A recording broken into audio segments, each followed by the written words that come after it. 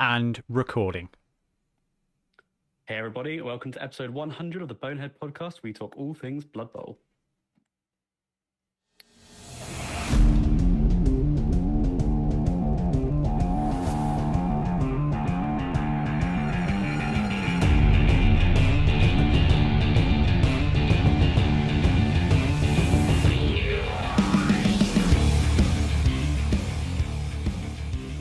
There you go. Take it away, Ben. Still going? Okay. Yep. Yeah. Welcome back. How Ah, do no. you do this? What do you say? So close. So close. Okay, I got this. This Right. is staying in, by the way. Oh, no, okay. Hold on a sec. Okay, right. Welcome back on episode 100 of the Bonehead podcast. Is that right? Oh, I can't do this. This is way harder than it looks. There you go. Thank you. Yeah, no. Okay, welcome back. I'll let you take over then. Can't do this. Look, Give up. you nailed the first bit, and that's the bit I always stumble on. So you've That's 'cause actually... you scripted that bit. Just write everything else. How bad is it that I stumble over the scripted bit? All right, every time. Anyway, guys, welcome to episode 100. Ben has done a much better introduction than I have. I'm Ben, and once again, I'm joined by Blood Tithe Ben. How you doing, BT? Hello, I'm doing very well. How are you? I am very good, and we've also dragged on the Bonehead Podcast foreign correspondent, Miltonio Banderas. Milton, how are you today? I'm doing good, Ben. How's things over the sea? Yeah, we're all good. On the island of Whites.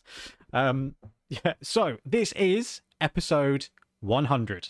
Somehow we have bumbled our way along and we've ended up at actually 100 episodes of this podcast, which is actually insane. So if you're one of There are those... 100 topics. Oh, dude, That's we've got the bit I so don't know, many. like, We've got yeah, so we've still got many. more in the bank, yeah. And It's plus, like, how have we done 100 episodes? well, I was going to say, like, there's a hard reset of 2020, but we've only done one Yeah. Bonehead Basics for a team, and that means we've got 28 left to go before we hit all the teams. So that's... Yeah, and then 128 podcasts is over. Well, maybe. The day and maybe, but probably not. So episode 100 is going to be a little bit different in that normally we pick a topic to talk about that is very Blood Bowl related. Today we're going to do the standard hobby, news, and then we're going to talk about the podcast and some of our favorite bits. When we put a post up on YouTube and in the Discord, and a ton of you have put comments about actually what your favorite bit was, what you think we could do differently, and what more you want to see in Blood Bowl in general. So this is going to be a bit of a relax and chat conversation with us here. So if you're up for some hardcore Blood Bowl info, stick until news and then go about your day. But if you want to hang out with friends and listen to them talk about the podcast and Blood Bowl, then I'm hoping people like Stuart Shelley might really enjoy this episode, because actually that's what it's about. And your comment, Stuart, it was like, I love a chat episode, this is great. I was like, well, good, that's one person sorted. we're here for one person. We're all good. Hey, that was our goal when we started out all It those was. years ago, which is outrageous. So I tell you what, let's do the proper bits first. Let's hit Blood Bowl news.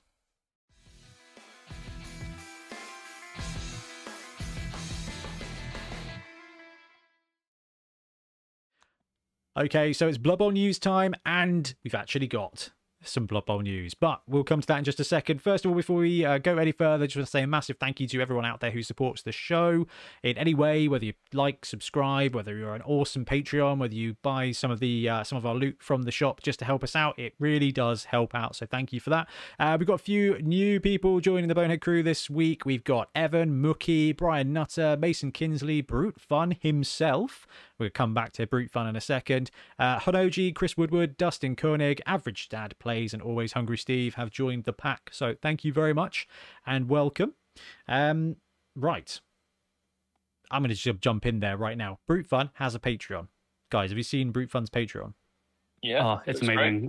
I joined. I went, like, he actually linked it to me and I joined and I said, yeah, I've joined and we're looking forward to it. And then, like, I got a notification, which is like probably like a month later or something from PayPal, and he's like, yeah, we still can't quite take your payments. There's something with my PayPal account. And I was like, so I joined again, and then Brute Farm was just like, hey, I saw you joined. And I was like, yeah, sorry, I joined kind of twice.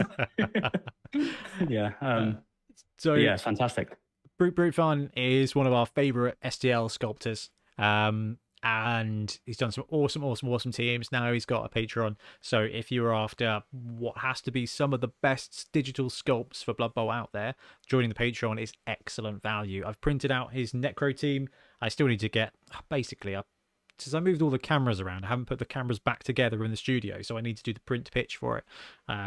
So the miniatures are fantastic. But yes, big shout out to Brute Fun first of all. Now, we've got some tournaments to talk through. We're hosting some tournaments. You may have heard about them. We've got South Coast Autumn coming up on Saturday the 22nd and Sunday the 23rd of October. Saturday is 11s and Sunday is 4 games of 7s. So 3 on the Saturday, 4 on the Sunday.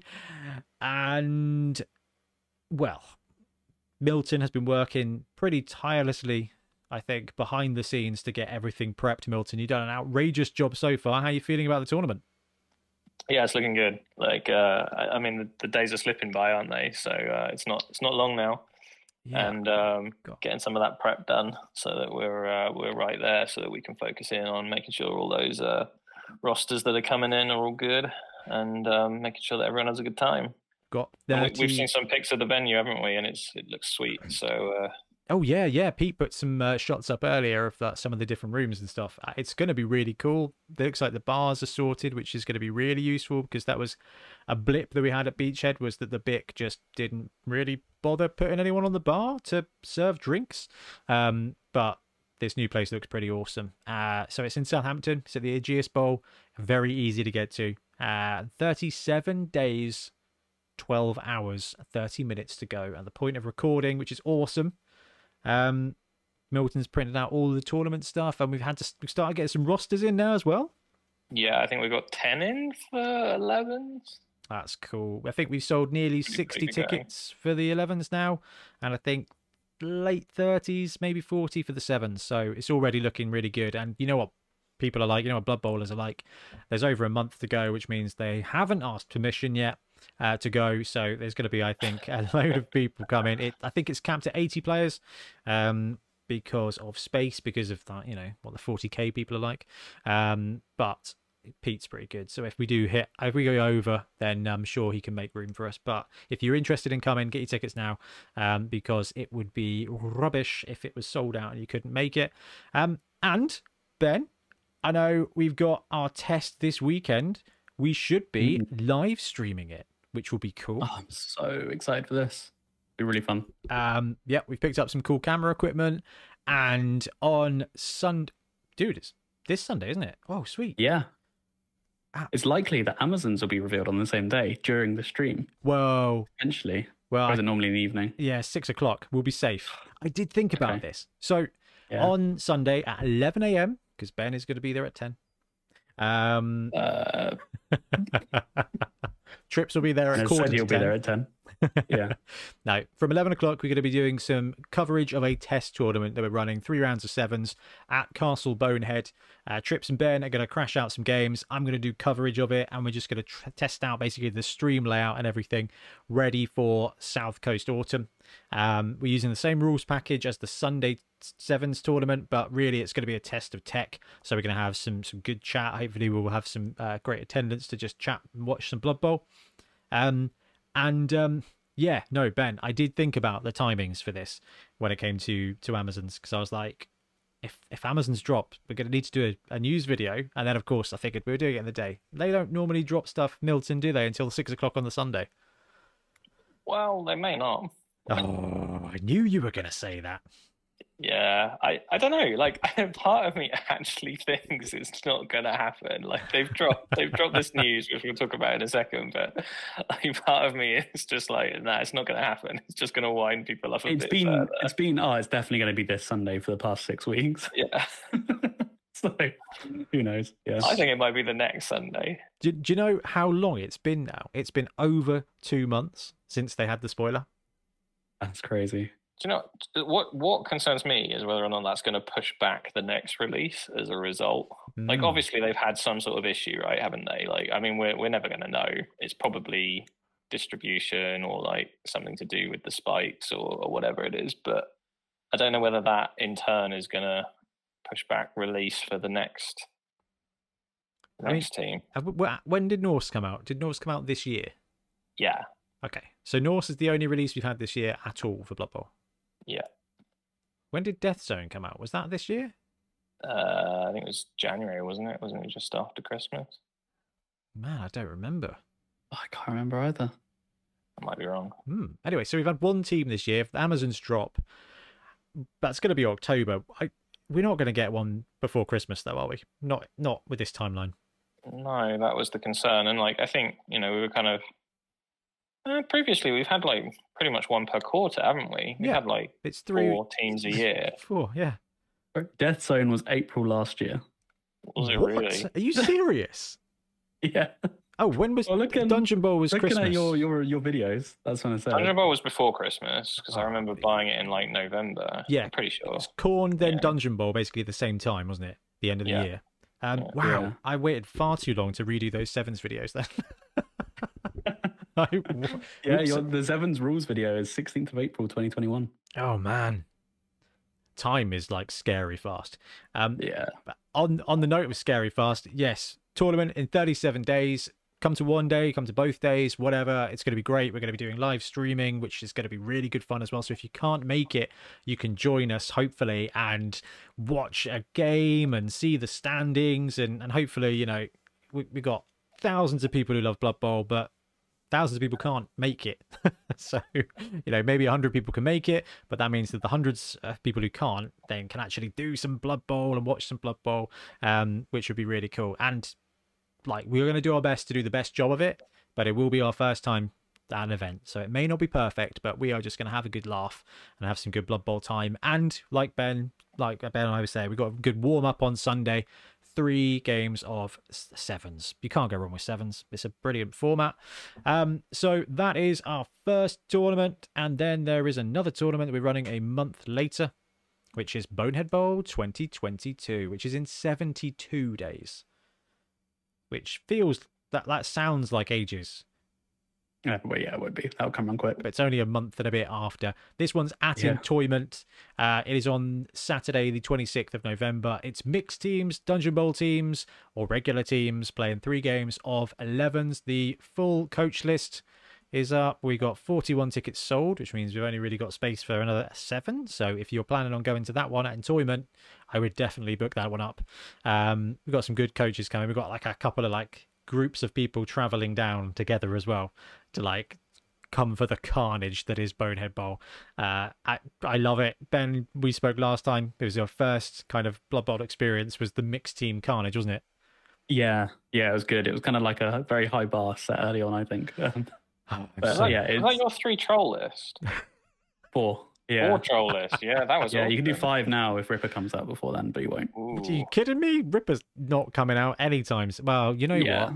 Actually, Forge World, but judging by some of the Necromunda stuff, they're like, here's a spoiler, it's out next week. Like, it's amazing. With Blood Bowl, it's like, here's a spoiler, bye. Like, and then they just ghost you. So, the Amazon spoiler came out in July, and we were like, cool, right, okay, Amazon's in August, that gives 4 months, so maybe we'll have another one in, like, early Christmas, like they did with Ogres a couple of years ago. That'd be awesome. Now, as Milton has joyfully pointed out, there's a very slim chance we'll get them in October, let alone another team at the end of the year. But you never know with Games Workshop, do you? Don't know. Yeah, you never know. I've actually got that team, like, right here, funnily enough. But the Games Workshop Amazon team? Damn. Oh, yeah, no, that'll be good. Yeah, no, my 3 trolls, they were just in arm's reach because I've been sorting out my stuff. Maybe I'll make a recurrence at some point. I hope so. Yeah. We'll have to stream some Bonehead Bowl games. Oh, yeah, we are going to stream from there as well. It's at Entoyment, so we'll definitely be doing that. I'm just really buzzing for that. That's just so good. That's so much fun. So we've got 2 great tournaments coming up, and we've got the test stream coming. So Sunday the 18th, 11 a.m, we'll start the coverage for our mini stream, and then 2 days in October and a day in November. And if that all goes well, we'll just try and have to figure out something for December. But who knows? That is a Games Workshop millennia away, I think, for now. Right. Anyway, events, come play Blood Bowl. That's all I'm going to say. But there was proper news, as you guys have said, and it is another star player. So it is the 3rd star player for Amazons. So I know we talked about this before, but Milton, what was your expectation for a 3rd star player for the Zons? Well, actually, exactly what we got. So, like, my hope was that we would get a lizard from the old Spike. That is one of my favorite Spike magazines from the 2016 run. There's some great star players in there. And yeah, to see one of them come back is just tick the box for me. And I think the mini's cracking. Yeah, the mini is awesome. I probably should put that on screen, shouldn't I, for those of you who are joining us on YouTube. Glottal Stop the Croxagore, who is basically a Croxagore with an alligator head, is just I think the miniature is amazing. I mean, BT, what's your take on this? Oh, it's phenomenal. Absolutely amazing. Like, I love this. I think the armor just suits it so well. This is so Lizardman, isn't it? Like, everything about this, sort of like the really opulent gold and filigree and stuff. Yeah, it's so good. Someone pointed out that they were like, they've stolen the style of the Croxagores from Warhammer Total War. Oh, is that what they look like in it? Yes, I know. I was like, I want more Croxagores that are like that. But yeah, so Glottal Stop has been revealed, and like Milton says, a lot of people were expecting a Croxagore star player. Oh yeah, they do. Or a Croxagore for the Amazon team. I'm pretty sure that's not going to happen now. But again, we don't know. And the interesting thing about this star is that there's very little in the way of any information about him in the article.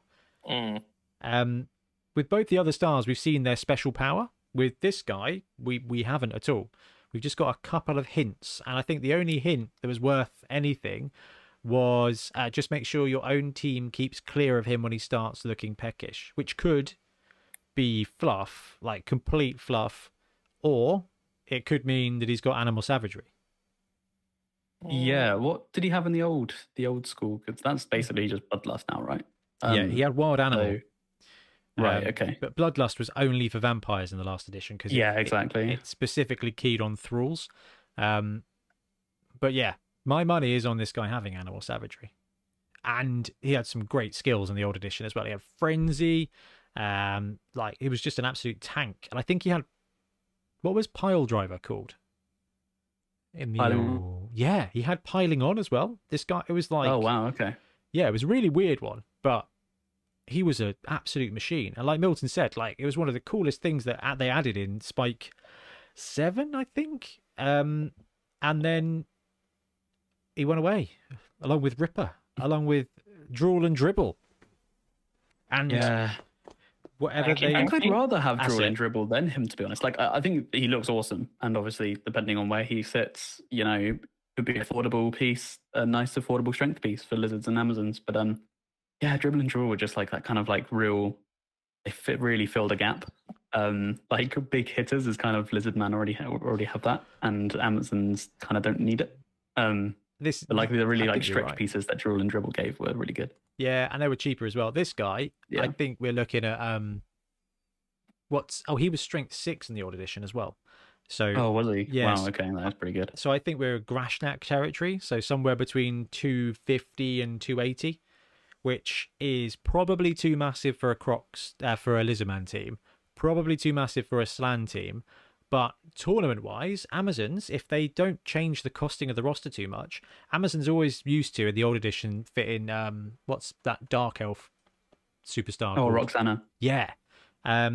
Actually, you can run a really good Zon team. Like 1,000k for a Zon team, you generally get 11 or 12 players and 4 rerolls in all the positionals you really want.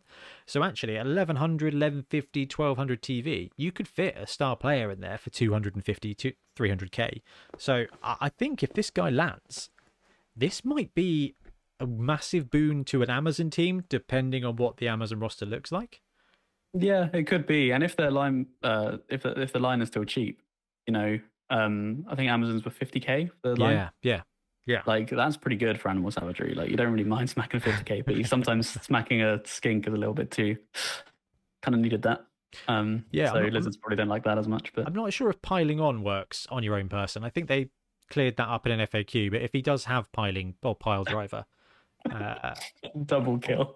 It would just be awful, wouldn't it? For animal savagery, then to Coup de mighty grace. blow and then fouling your own guy off would be horrific. But it would be if that does combo, that's got to be a good 40k discount. Like it'd just be like, right, I'm going to blitz with this guy, but actually he's on the ground putting the boot in on one of my own players, and then he got sent off. Yeah, exactly. That sounds like fun gameplay to me, to be honest. I mean, he doesn't have block. 300k for him. Yeah, I was gonna say he doesn't have block, but Milton might even run him in that, right? I mean, I really think whatever his special ability is will be like whether or not we'll see him regularly on the pitch. I think that could like very much change it. I mean, we've had some stars with some filthy abilities, haven't we? Hackflem's got a very good one, but it doesn't need it, I guess. It's probably the best one to go for. The chainsaw ones are good. Bombers one is great. Brilliant. Like, hey, I caught the ball. No, you didn't. I caught the bomb. No, you didn't. Boom. Goodbye. Have any of the other big guy star players got like decent, like? Isn't Morgs where you like it's all all Morgs where you get an extra. No, he just has that built in, doesn't he? Yeah, Grashnak's got a great one that's just like LOL 3-die block, please. Everyone else has kind of got like Varag level, like gets Mighty Blow +2 once per game, that kind of thing. And I can see this guy either having Mighty Blow +2 or a reroll armor roll once per game, or Mighty Blow +2 once per game, which, to be fair, still pretty potent. Yeah, I don't know. I think we will see him, and I think like lizards are just like the lizard man aesthetic is popular anyway, isn't it? So I mean, like I saw the mini and I was like, right, so do I need a lizard man team right now? Do you know, you say that, but I think you and Ben in the last like 24, 48 hours have actually been talking about maybe running a lizard man team. Yeah. Well, I had one and I moved it on, but now I regret that decision. That's a classic Milton move, isn't it? It is. You get something, you paint it up great, you get rid of it. You're like, it's time to clear out. I'm clearing down. I don't need these things. It's like, yeah. I see. This is why I do that. This is why you should hoard things like the rest of us. Yeah, it's a very healthy mentality because you never have this.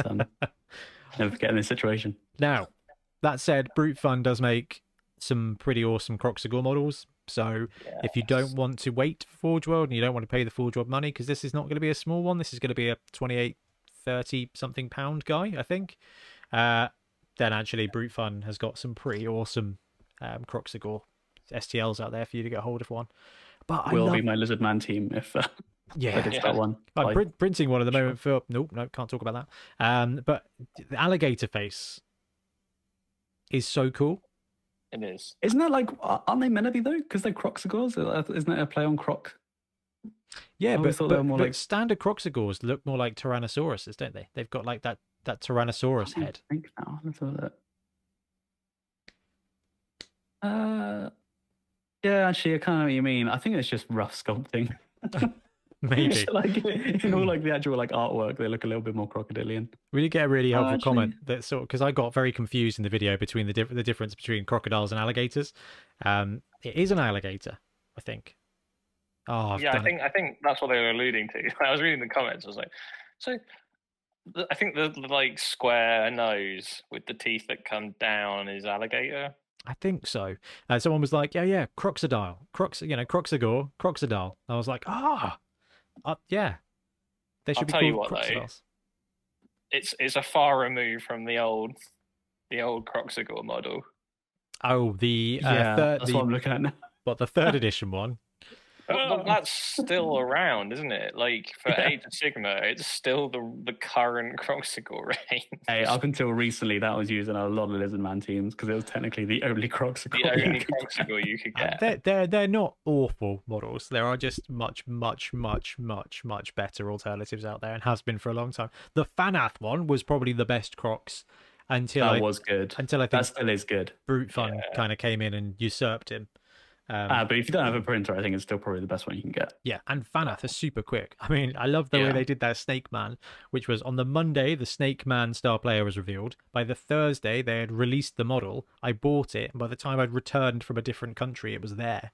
Like, absolutely awesome. Like, it was like a week turnaround between them releasing it and sending it to my house. I was like, wow, this is amazing. In the meantime, Games Workshop still hasn't released the Tree Man. So it was... Big lizard. Okay, right. So what's next? This is indicative, right, of Amazon's coming out this weekend. You'd think. Yeah.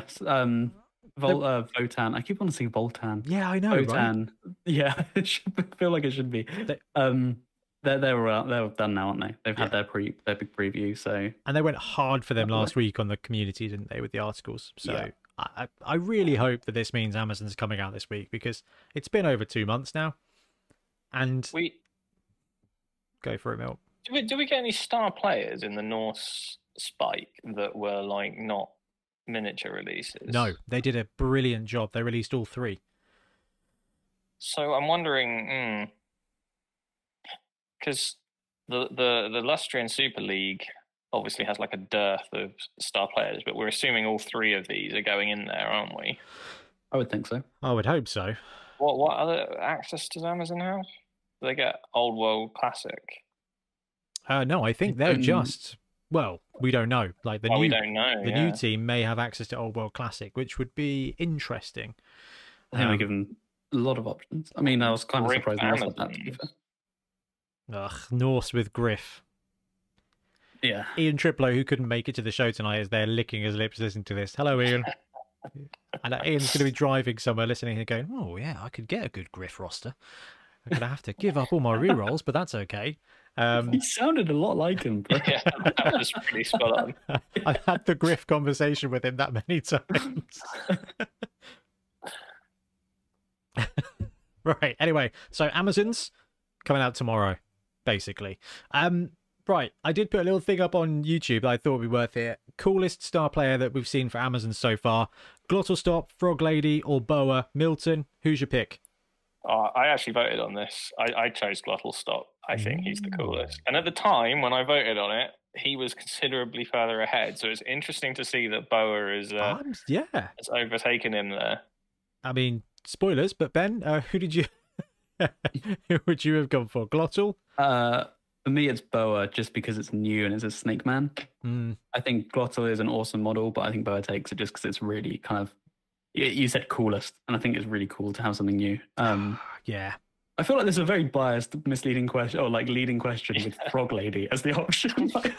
There was absolutely no. No. There is a very good reason for that. On the picture things on YouTube, there is a letter cap, and Estelle Le Veneau wouldn't fit. So then I put Estelle, and all I could think of was Joey's agent from Friends, and I was going to write Le Veneau, and I was like, well, I don't know what that means, so that might, So I was just like, we're going to know her as the Frog Lady.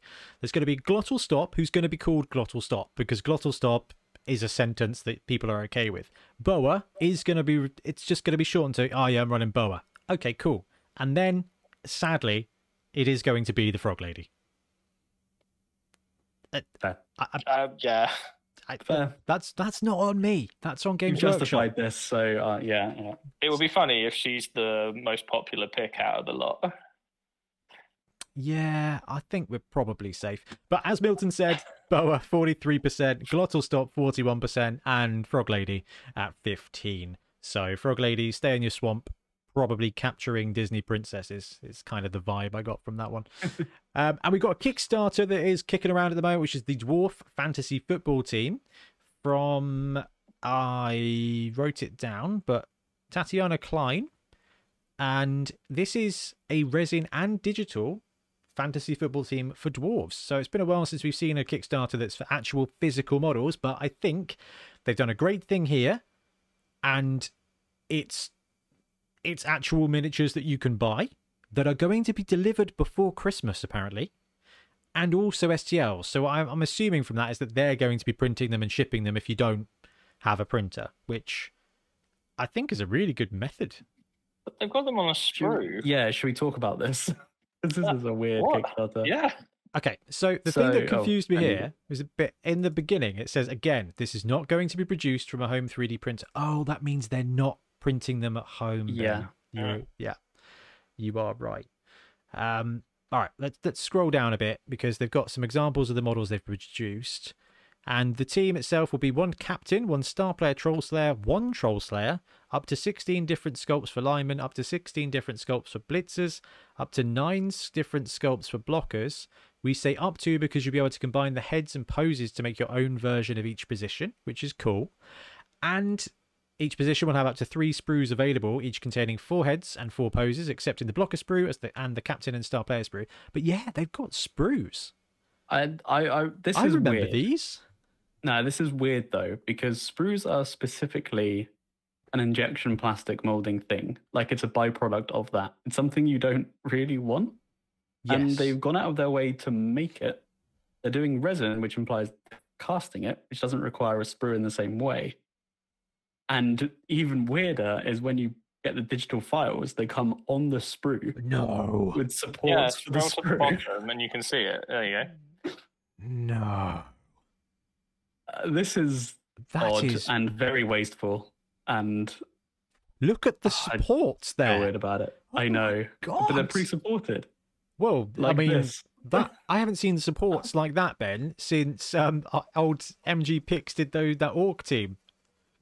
Oh yeah, yeah. They kind of just gel together, and you just saw to get them off. Oh, actually, the Punga Dwarf team was supported in a very similar manner. That was really the worst one I have had. Like, the supports worked because it basically just printed a solid column of resin. This is really interesting. It's very strange, and I don't know if they're listening to this, but it's like I would just offer the models before because you've gone out of your way to sculpt a sprue, which you didn't have to. I'm not going to pretend to know everything about molding, by the way. This could be something they had to do, but I don't think they did have to do it. High quality resin. Yeah, that's. I feel like they've gone for the novelty of the sprue when sprue is something you really don't really want. And one of the best things about 3D printing is that you don't need stuff like that because you can just get the thing directly. So just offer that. It saves so much resin. Like looking at this photo is like there is so much resin there that's not on the model. So sorry, first I'm of talking all, too negative about this. It's just I have to say that I missed that. So great job, guys. That is a really interesting design. That I don't understand it, but let's talk through the prices, and then we're going to talk about the design because actually I like the design. So the digital option, including 3D printed sprues, will be £18. Get all 3 different sprues and the troll slayers and the captain skull. Okay, 18 quid for an STL team is bang on where we expect to be, right? Yeah, makes sense. Yeah, okay. Yeah. It's two months of Punga. It's basically, I think, what you get. Now, £55 early bird team, you get 3 runner sprues, 3 blocker sprues, 3 blitzer sprues, and character sprues times 3 in high quality resin. Now, I think that gives you 15 players.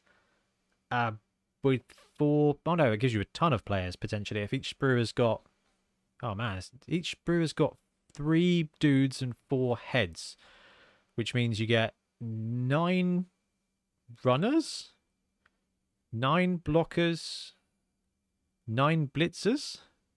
They're saying here they've got 16 different sculpts for linemen, 16 different sculpts for blitzers, 9 different sculpts for blockers. So is it 3? It's 3 obviously it's 3 variants of that sprue. So there are 3 blitzer sprues. How many blitzers are on a sprue? 3. Potentially. Yeah, so 9. No, I think it's 1 blitzer sprue. But the thing is, you get different sculpts because you can put a head on each. Maybe. That makes sense? Yeah. So I think you get like 4 pairs on a blitzer sprue, I'm going to guess. Yeah. £61 for some number of dwarves. Which is okay. It looks like there's going to be at least a team's worth. Now, the design of these dwarves Right, the sprue just looks so Mantic Games. It makes me super happy. But the design, I think, is super Lord of the Rings, like Lord of the Rings cinematic. I was just thinking that they seem like I want to say like more true scale than like the Games Workshop stuff, like where we have the like normal hero scale, and like the look and feel of them is very Middle Earthy. It's super Khazad, isn't it? Yeah. Yeah. They remind me of the dwarves who walk up and down the bridge in the new Rings of Power, because they've got like that beard armor as well, which is just sweet. If you haven't seen it, it's quite good. It's quite good. All right. I mean, it's interesting. So I like the designs. There are going to be a lot of people out there, I think, are digging the Lord of the Rings vibe right now who are going to love this. The couple of questions is, one is the sprue is questionable. Two, there's no scale sizing here. So if you're buying a physical copy, you don't really know. It says the minis are the standard 28 to 30 mil scale for fantasy football games. Where's the Wolverine lineman? Like, come on. Like, everyone needs that. Yeah. If you're doing STLs, it doesn't matter quite so much, unless they're pre-supported, in which case you need to know the scale. Punga, bless them. And yeah, interesting one. Like, and I think my other point is that the dwarf team market, I think, might be one of the most saturated teams out there. Everyone does a good dwarf team. There are plenty of options for sure. Yeah, I'm just thinking about them actually, because you got Punga, Grebo, Fanath. They've all got great dwarf teams. This one, the actual Games Workshop dwarf box is one of the better ones. Yeah, in terms of what you get in it. So none of them kind of have this sort of style, though. No, I agree. This is very unique. Yes. This one isn't like a one-to-one copy of anything I've seen, really. I like it. I like the style. The sprue is interesting. It wouldn't surprise me if they didn't just produce the files without the sprue. Like, it's not Please do that. Please. Massive please job for someone who knows how to do it. I couldn't do it. Ben probably could. No, I can no. Definitely training that. But like, if you can put a sprue on the models, then you would have the model to begin with. So just export the file without the sprue on, please. Interesting one. Very, very, very interesting. Anyway, that is what did we call it? What is it called?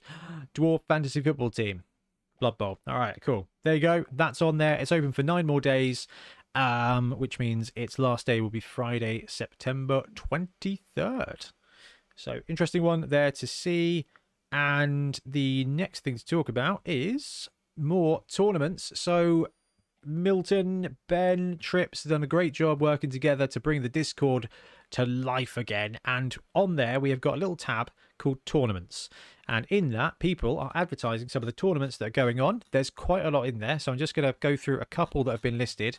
But if you are in the market for Blood Bowl tournaments, actually join our Discord. There's a great little tournament section there. So, Limestone City Dungeon Brawl is in Canada, and that's going to be taking place on Saturday, 5th of November. That is Ontario in Canada. So if you are from that area, there's a tournament coming there. That is by Sergeant Saunders, who has picked up the Bonehead mats and tokens. So if you were in Canada and couldn't get to come to the Dorset Dungeon Bowl, go to the Limestone City Dungeon Brawl, because it's the same maps with the same tokens, and I really hope that's going to be a good one, because I love a bit of Dungeon Bowl, and I loved our format. I thought it was awesome. Next one we had, which is I'm genuinely considering going to, because looking at Tiff's work schedule, she is going to be working this weekend that it's on, which is Sunday the 30th of October, which is Halloween Bowl Sevens, and that's in Surrey. 5 games of sevens on a day, and the format is the same as SCA Sunday. Which I'm a big fan of that format. So it is 600k. You've got teams with proper Games Workshop tiers, and tier 1, 2 skills, primaries, tier 2, 2 primaries and a double. Sorry, secondary. Man, it's been years. I'm still doing that. And then tier 3 gets, oh man, can't remember what they get. They get 2 and 2. Yeah, nice. Ooh, tier 3 is pretty tempting here, actually. And they've got a cool little tweak where they're using the graveyard weather table from Death Zone and some random balls as well, which is pretty cool. So that's cool. Yeah. I think I remember talking about that. I think we would like that graveyard weather table too. Yeah. Was it Death Zone? Yeah, it was Death Zone, but I think they dropped that in Spike 11, didn't they? Yeah, I'm pretty sure. Which I maintain is the best spike we've had since Milton's spike number 7, the Lizardman one. Loved that. Really, really, really loved that. So good few tournaments coming up. There is that one I think was in May. That one's already happened. Australia, November 12th. There's Thoughtless Bowl 3. And Hammer Bowl is the one that's May next year, which is cool. October 30th. The Battle for Breath is happening, and January you got the Welsh Championship. So yeah, if you are in the market for Blood Bowl tournaments, then a good place to come to is our Discord, and I have put the link in the show notes. I've already done it. It's in there, and I'll try my best to put a pinned comment with it on there. There's another one in Waterloo, Ontario, Canada, on Sunday the 30th of October. Man, apparently Canada's the good place to be for Blood Bowl. I think there was one this last weekend in Quebec, right? Looking on here. I like that. What's this one? Tier 1, 1200. 1.2 million. Tier 2, 1. Huh? Oh, that's the skill allowance. Wow. 1250 TV plus 120k for tier 1, 160k for tier 2, and 220k for tier 3. That is a chunky boy of a roster. I like that. That's cool. All right. So it's wicked to see some of the tournaments that are going on. And yeah, if you want to keep your nose to the ground and your ears to the sky, then actually bounce over to the Discord where there is a ton of good Blood Bowl gear going on. Right, guys, have I missed anything off the news bit, or are we all clear? I think that's all everything. Okay, let's talk games.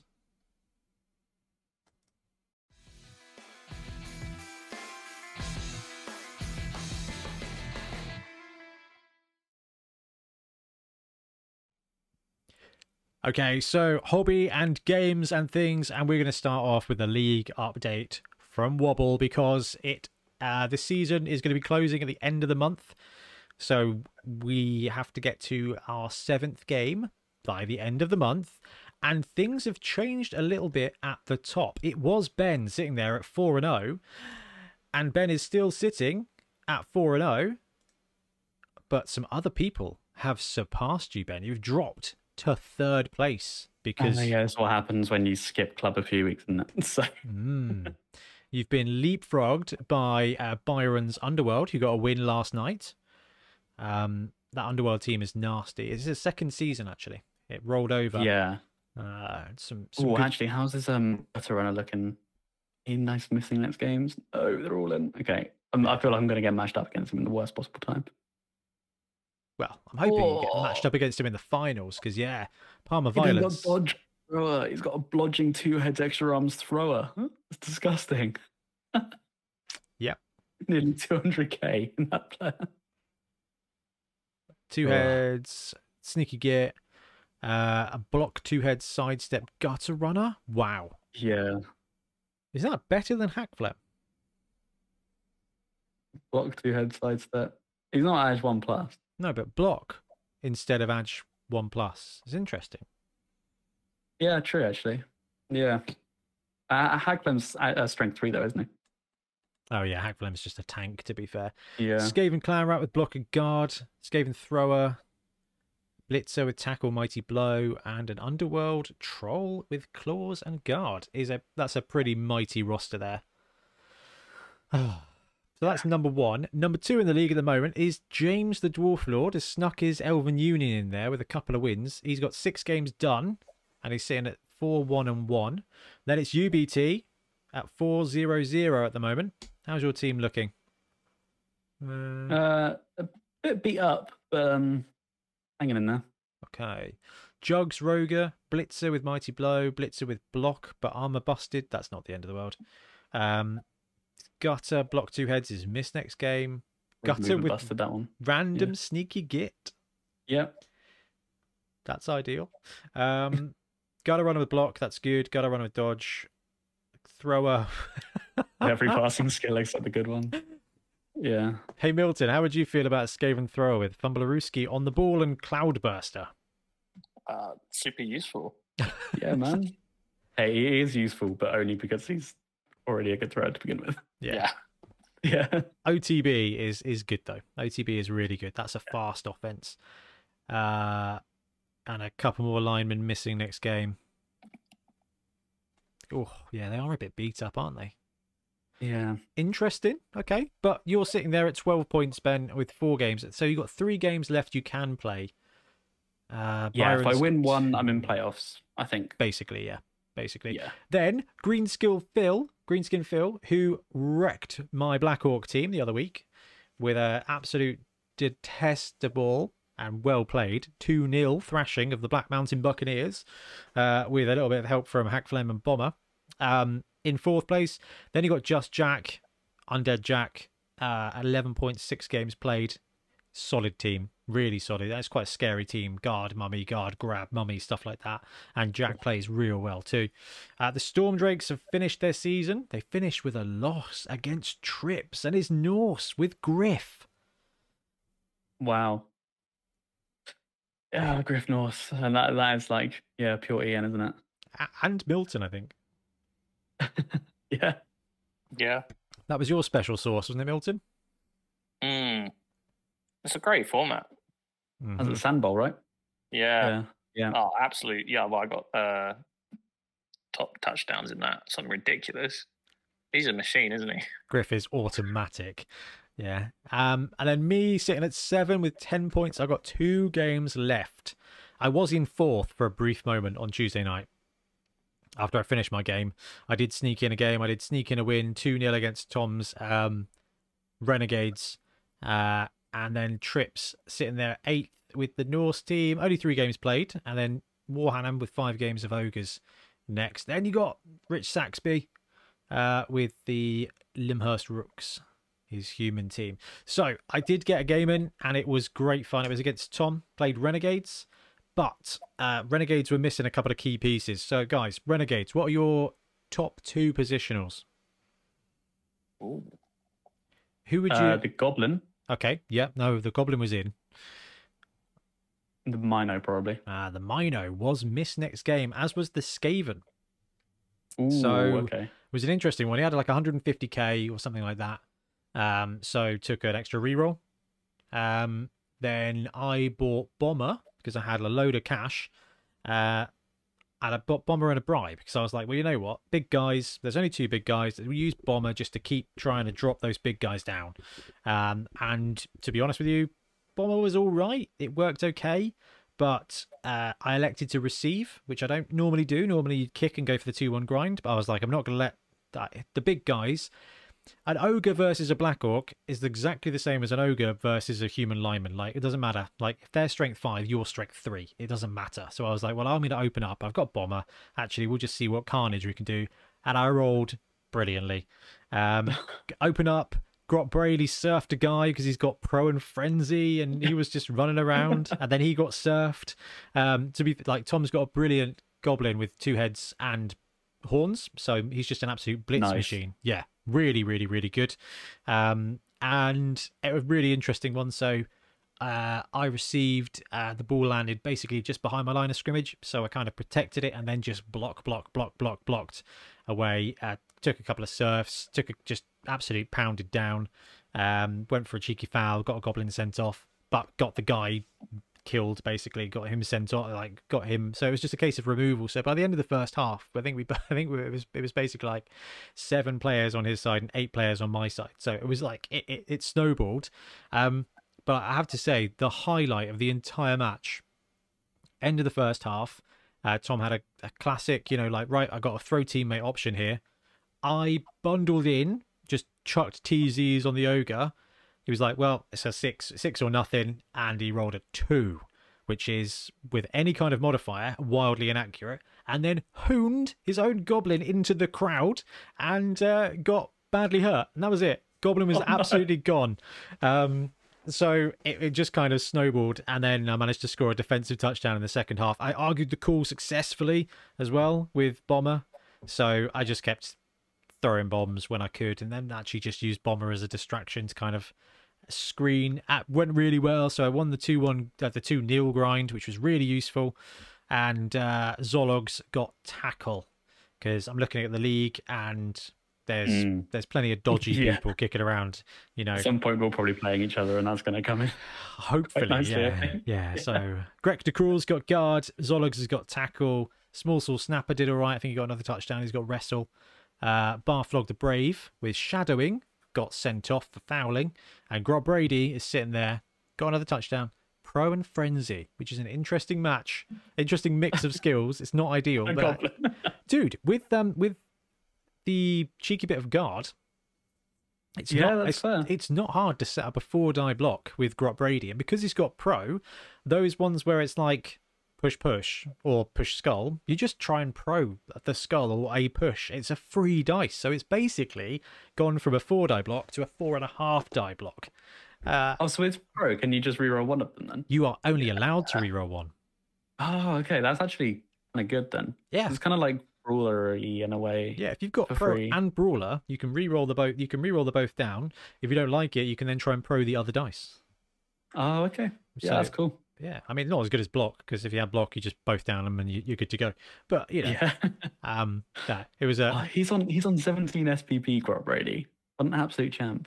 Yeah, he's done great, and everyone keeps trying to kill him. He got surfed in this game, which is probably the safest place for him after he surfed a human lineman who just ended up at the sideline. I was like, ooh, it's too tempting not to take it. Push, off the pitch, and then kind of realised that his goblin blitzes at strength 3 and therefore was going to get 2 dice on Grot Brady. I was like, no, Grot Brady's gone, but at least he didn't die. And that pro is just so useful for doing things like picking up the ball when you run out of rerolls and stuff.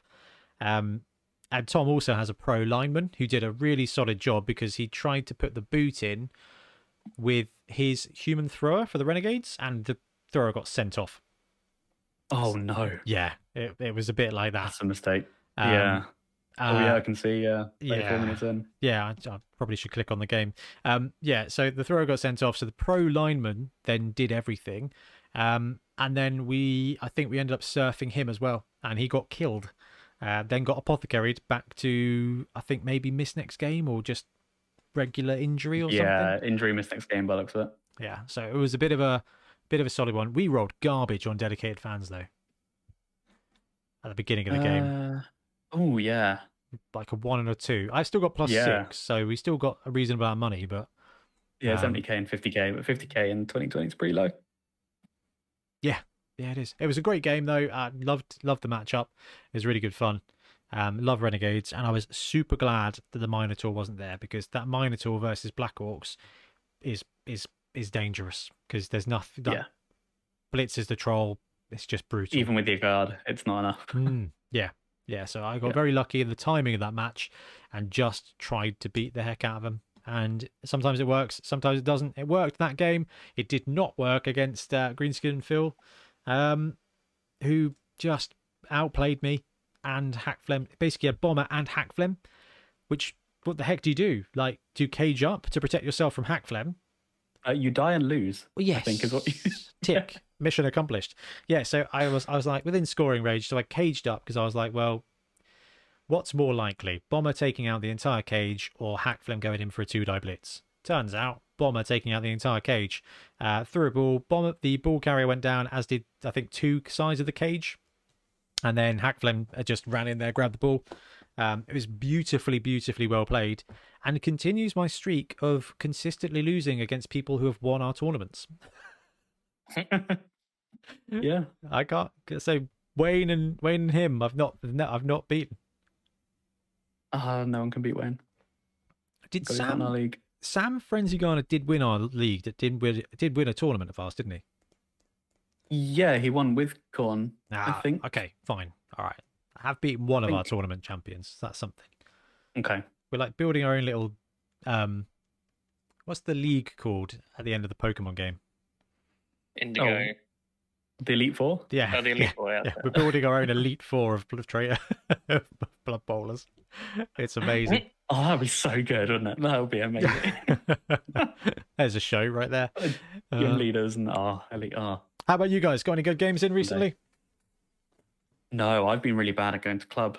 Yeah, I don't think I've played anything since the last pod. Shame. I played a bit of AOS actually. That is true. I did play some small games of AOS with my friend. Was it fun? Yeah, we played actually 500-point games, which was actually way more fun. Wow. Which I was really surprised.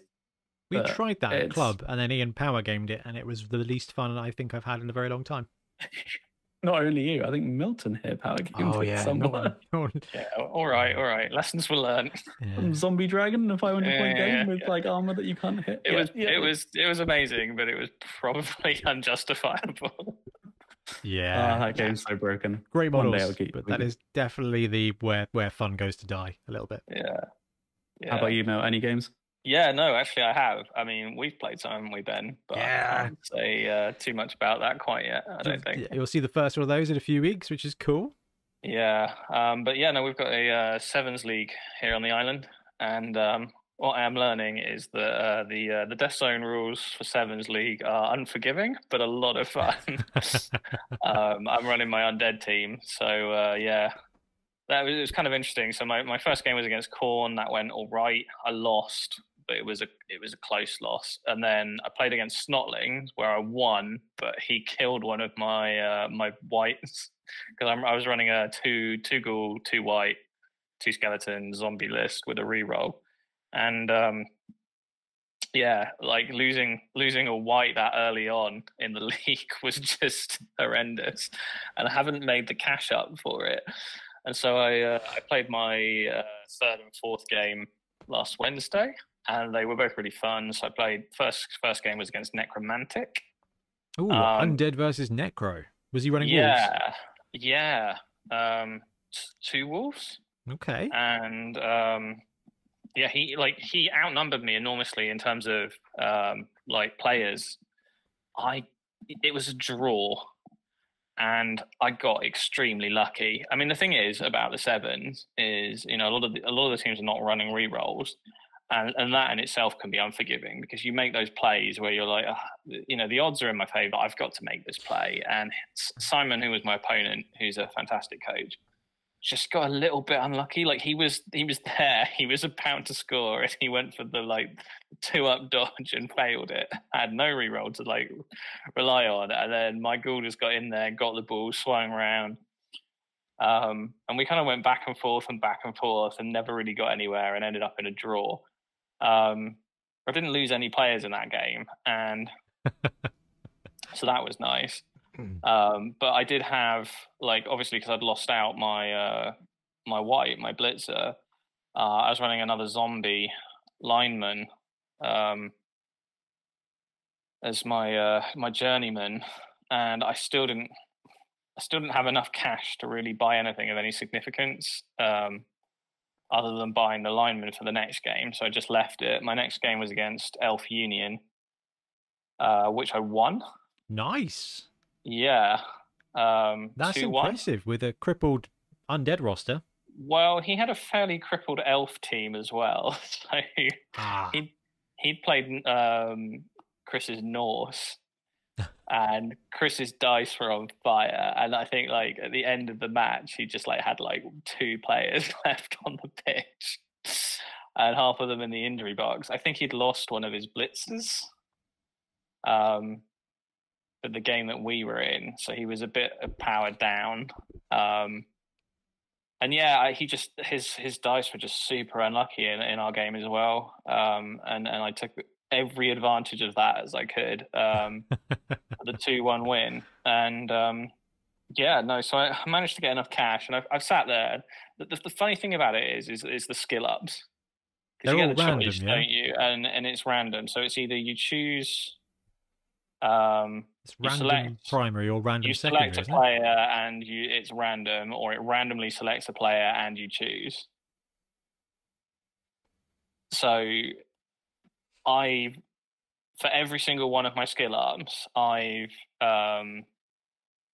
I've taken. Oh yeah, but that's not the funniest part. So I got to the end of the necromantic game, and you have to roll on any of your skilled players to see whether or not they stay or they go off to the big leagues.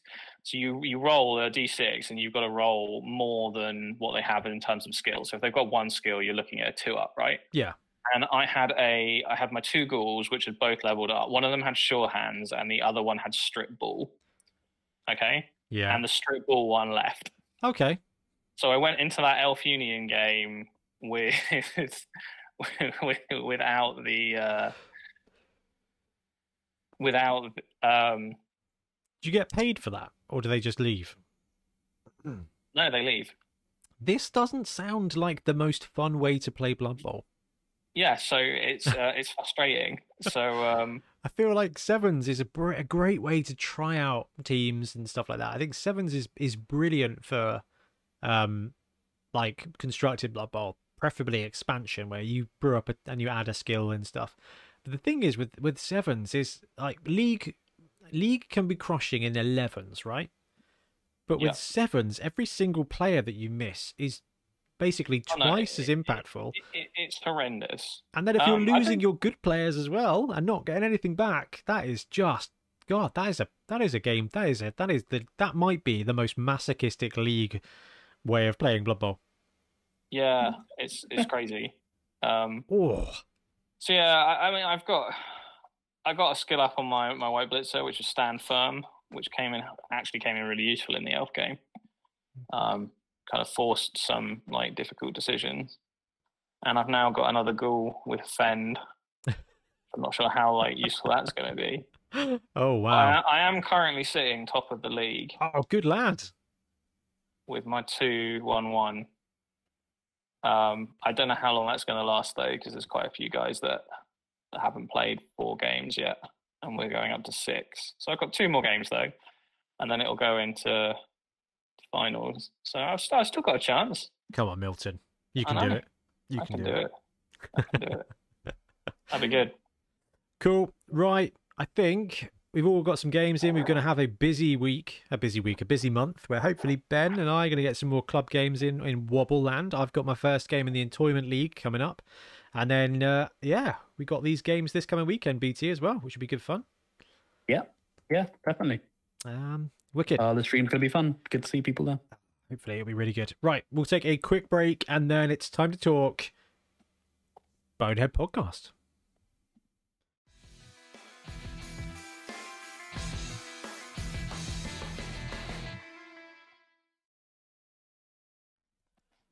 Okay, and we're back. So it is episode 100, and we had a ton of ideas and a ton of great suggestions out there for what we could do. We could do this, we could do that, we could do a live stream, we could play some games. All of that is awesome fun, and we intend to do it in the future. But with the timeline of everything that was going on, and I had to push the schedule back and everything, and it just seemed like, actually, you know what we want to do is just have a chat, have a podcast, have a chat, and then we can do all the cool stuff in the future when we've got time. I think where we've got 7 Super Series filming at the moment, and we're in 7's month, so there's a ton of content kind of going out. The thought of doing a live stream and a bash or dash like thing was actually a little bit too much work, too much stress right now. So what we did was we posted out on the Discord, and we'll have a look at that in a second, and on YouTube, and we said, well, it's episode 100 time. We had so many great suggestions on what to do. BT and I have decided to kick back and chill chat episode instead. I want your thoughts on a few things. What is your Bonehead Podcast highlight? What should we do more of? What should we do less of? And space for a random thought about Blood Bowl. And we thought we'd just have a chat through it, and actually it'll be a really good opportunity for us to talk through some of the great stuff we've done, talk through some of the stuff we want to do, and I have no doubt we're going to have some great Blood Bowl nonsense kind of conversations pieces in here as well. So guys, this is just us having a chat about the podcast and about Blood Bowl, really. So pressure is off, and we can just chill chat, which I think is pretty nice. Because I have a feeling that despite Milton's negativity, it's going to be Amazon week next week, so... Okay, let's have a look at some of the comments on the YouTube bit, and then we'll hit the Discord afterwards. Okay, so Lucas says, I've been a big fan of the show for a while and recommend it every chance I get. What I'd love to see is specific team guides against other specific teams, like how to win against dwarves with Lisbon, or how to win against dark elves as Lisbon, etc, etc, etc. I think Lucas might be having trouble with Lisbon. Love the show. Big congrats on your 100th episode. Thank you very much, Lucas. I guess this one, from a content point of view, this will happen at some point in a series of shows called Matchup Monday. But it's a lot of effort and it's a lot of prep. And even though I've got a video intro and a logo for it, I haven't had the time to plan it out and do the stuff, because all I do in my spare time is make intros. If there's an alliterative idea, I think you've already had it. Exists, yeah. I can't tell you how upset I am with the stuff that Games Workshop are doing. Like Heresy Thursday. Monthly meta or whatever it is. No, but like Heresy Thursday. Yeah. The closest thing they've got is New Mini Monday. And I'm like, oh, I like that. That's all right. That's all right. And then Heresy Thursday. I guess you couldn't really... How could you alliterate heresy? I don't know if you can. Doesn't go to any days of the week or month. Horus, Heresy, Istvan. I don't know. I guess you can't do it. Hey, if we can't do it, like you said. Drop Zone December. That would be fun. Is it Drop Zone? Drop Site? Drop Site. What? Was it Drop Site Massacre? Nothing says Christmas spirit like a massacre, Ben. like yeah. like the Istvan massacre. Yeah. On the 12th day of Istvan, the Primarchs gave to me 5 dead legions. Yeah, virus bombs. Yeah. We've already taken up the idea. They're going to do a Christmas video now, and it's going to be that. I hope so, because we could be there and be like, yay, that was us. Anyway, Lucas, thank you very much. Mick T, congratulations on the 100. One thing I missed, I'd like to see again, is the creative challenges with listener responses, star players, spells, giants, short stories, and that kind of stuff. What should there be less of? A wise man once said, more Blood Bowl is more better. There should be less of nothing. I like that. So, guys, creative challenges and star players and spells and stuff like that. I think this is a good point to start postulating, because we've had some good fun doing stuff like that, haven't we? Yeah, it's been a lot of fun. Yeah, I think I remember doing something with the Comet from AOS or something. Oh, the Endless Spells competition. Yeah, that was it. That was cool. Yeah. God, that was a while ago now, wasn't it? That was a while ago. This is the really funny thing. 100 episodes, right, is probably, 4 and a bit years of Blood Bowl? That's mental. And in that time, we started off with Rich and I recording on his kitchen table with, well, I say bad audio. We've kind of, that's a running theme. It has improved. It has improved. We have kinks, but it's definitely improved. Yeah, except I filmed Whip Wednesday today, and because my all the templating was on OBS on the PC, and obviously the PC just can't handle being used anymore. So I was like, no worries, export, upload it. What I didn't do was change the mic input or anything, so I recorded Whip Wednesday in complete silence. Oh, no way. And I was like, oh, good. Oh, the good. meme lives. More. Yeah. Whip Wednesday indeed. Yeah, exactly. I was like, I feel really gutted because there was some really cool stuff. I'm like, brilliant. Oh, but I'll be re-recording that on Saturday. I was like, that's okay. I feel gutted. But no, it's cool. That's the worst feeling. Oh, it happens so much. It's so aggravating. I really should have learned by now. But you get to a point where you're comfortable with your settings, and then you stop double checking because you're like, complacency. I know. We're getting better with the show. I mean, the audio was quiet at the beginning, and then we fixed it because we checked the audio. So yeah, that is true. Apologies about that. Personal growth. Yeah, it's only taken 100 episodes. But yeah, like you guys said, it's been a really long time, and we've been through different iterations of Blood Bowl. So my first question to you guys is how do you see, how is Blood Bowl right now, like as a complete level? Because when we started the podcast, we were exploring stuff because the core was all there, right? So we were off creating spells, star players, giants. Where do you see Blood Bowl now compared to then? Like how far along? I think it's in a pretty healthy place, to be honest. Like, I think because it still feels kind of new with the new edition, haven't really felt like we needed to add that. Like, I know we've been really hard on secret teams and stuff like that. And like the mixed team tournaments was like part of it because it was a really fresh, like, icing on top of something which has kind of been the same for a long time. And it was really cool to do that. And then we're still kind of in that nice honeymoon period, I think, of the new season. I think it's getting to the point now where it would be nice to go back to that, hence our tournament in November. And so that will be really interesting. And I'd love to see us play with secret teams more in 2020. But yeah, I think ultimately the game's pretty good right now. It's pretty good to me, at least. How do you feel about it, Milton? Where do you think Blood Bowl is? Yeah, I agree with Ben, really. I think honeymoon phase is quite a good way to describe it, isn't it? Like, I'm still trying to adjust to the changes. And then I think, like, oh, it's been out for like 2 years. What's wrong with me? That first year, though, was COVID, wasn't it? So it was kind of like, it was at the end of COVID. We snuck a tournament in October, and then we all went back into lockdown 3, lockdown 2, and then it was a bit uncomfortable for a bit. So it's only really been out in league play since we've, lockdowns lifted, to be honest. Yeah, so. No, that's true. And yeah, I've had the experience of parenthood as well on top of that. So yeah, of course. You've popped a sprog. I've got married. Ben's bought a house. Yeah, all sorts of crazy grown up. He hasn't decorated the lounge yet, but that's fine. And yeah, I think you're right. Like, yeah, we just haven't had that need to kind of introduce that kind of stuff. But that format was very sort of solved. It was solved. Yeah. I think it was. I think definitely, and that's something that we really enjoyed at the beginning of it. Was a case of, and to be fair, we do like. I think our shtick here with Blood Bowl is do stuff that's fun, but here's some ways to get better. But this is kind of casual to intermediate territory. We're not pros. We can play Blood Bowl really well when we want to, but as a team of people, generally speaking, dude, you were top table at one of our tournaments. Damn hardest. And you're 4-0 in the league. Okay, so not only were you top table at a tournament, but you were also winning until you decided to stop coming to winning the league. So we got that bit, but actually, we'd rather try the next fun thing.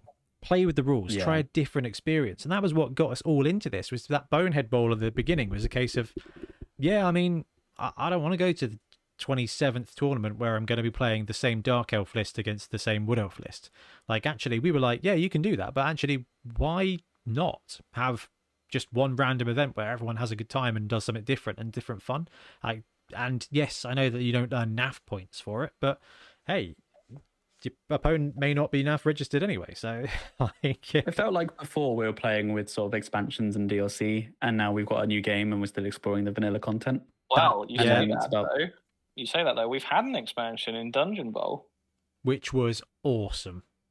Very true. Mean, we've had that's another reason that's kind of contributed to this honeymoon phase, hasn't it? Because we had the Season 2 box set drop, and then a year later, Dungeon Bowl as another complete box set with a whole other complete rule set. And sevens as well. And sevens, and official sevens in the Death Zone as well. So we've got all of this really cool Games Workshop led kind of changes and stuff. And it's just, it's crazy, isn't it? But what I was going to say is, the format's changed, the meta's changed, the teams have changed. And so what we're going to be able to do at some point is come back and revisit all those things, the spells, the giants, the star players, and all of that kind of stuff, because it's different. It's vastly different to how it was previously. And we can kind of come over that content again, and we can do a comparison as to how things have sort of changed.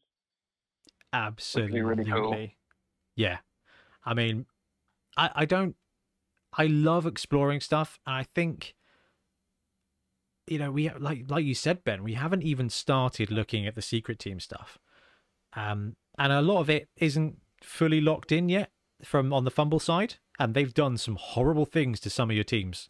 I don't know if you've looked at them, but the Ethereal team The ethereal team. Oh, they're fine. Yeah, I thought you. Oh, yeah, I bet you don't. Are very, very, very different. Yeah, they are. Yeah, no, I've seen it. Which is cool. I mean, like literally, like you just said, Milton. Like it's a refresh. Like this is Battlestar Galactica, the reimagined series, but with Blood Bowl. God, I love that series. Great, so say we great all. show. So say we all.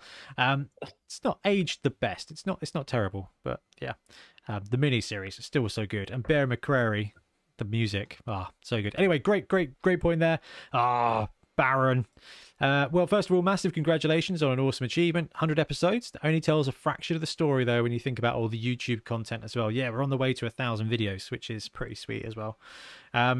Here are my top 5 highlights. Love that. Good lad. Bonehead Podcast 62, Bash or Dash. Yeah.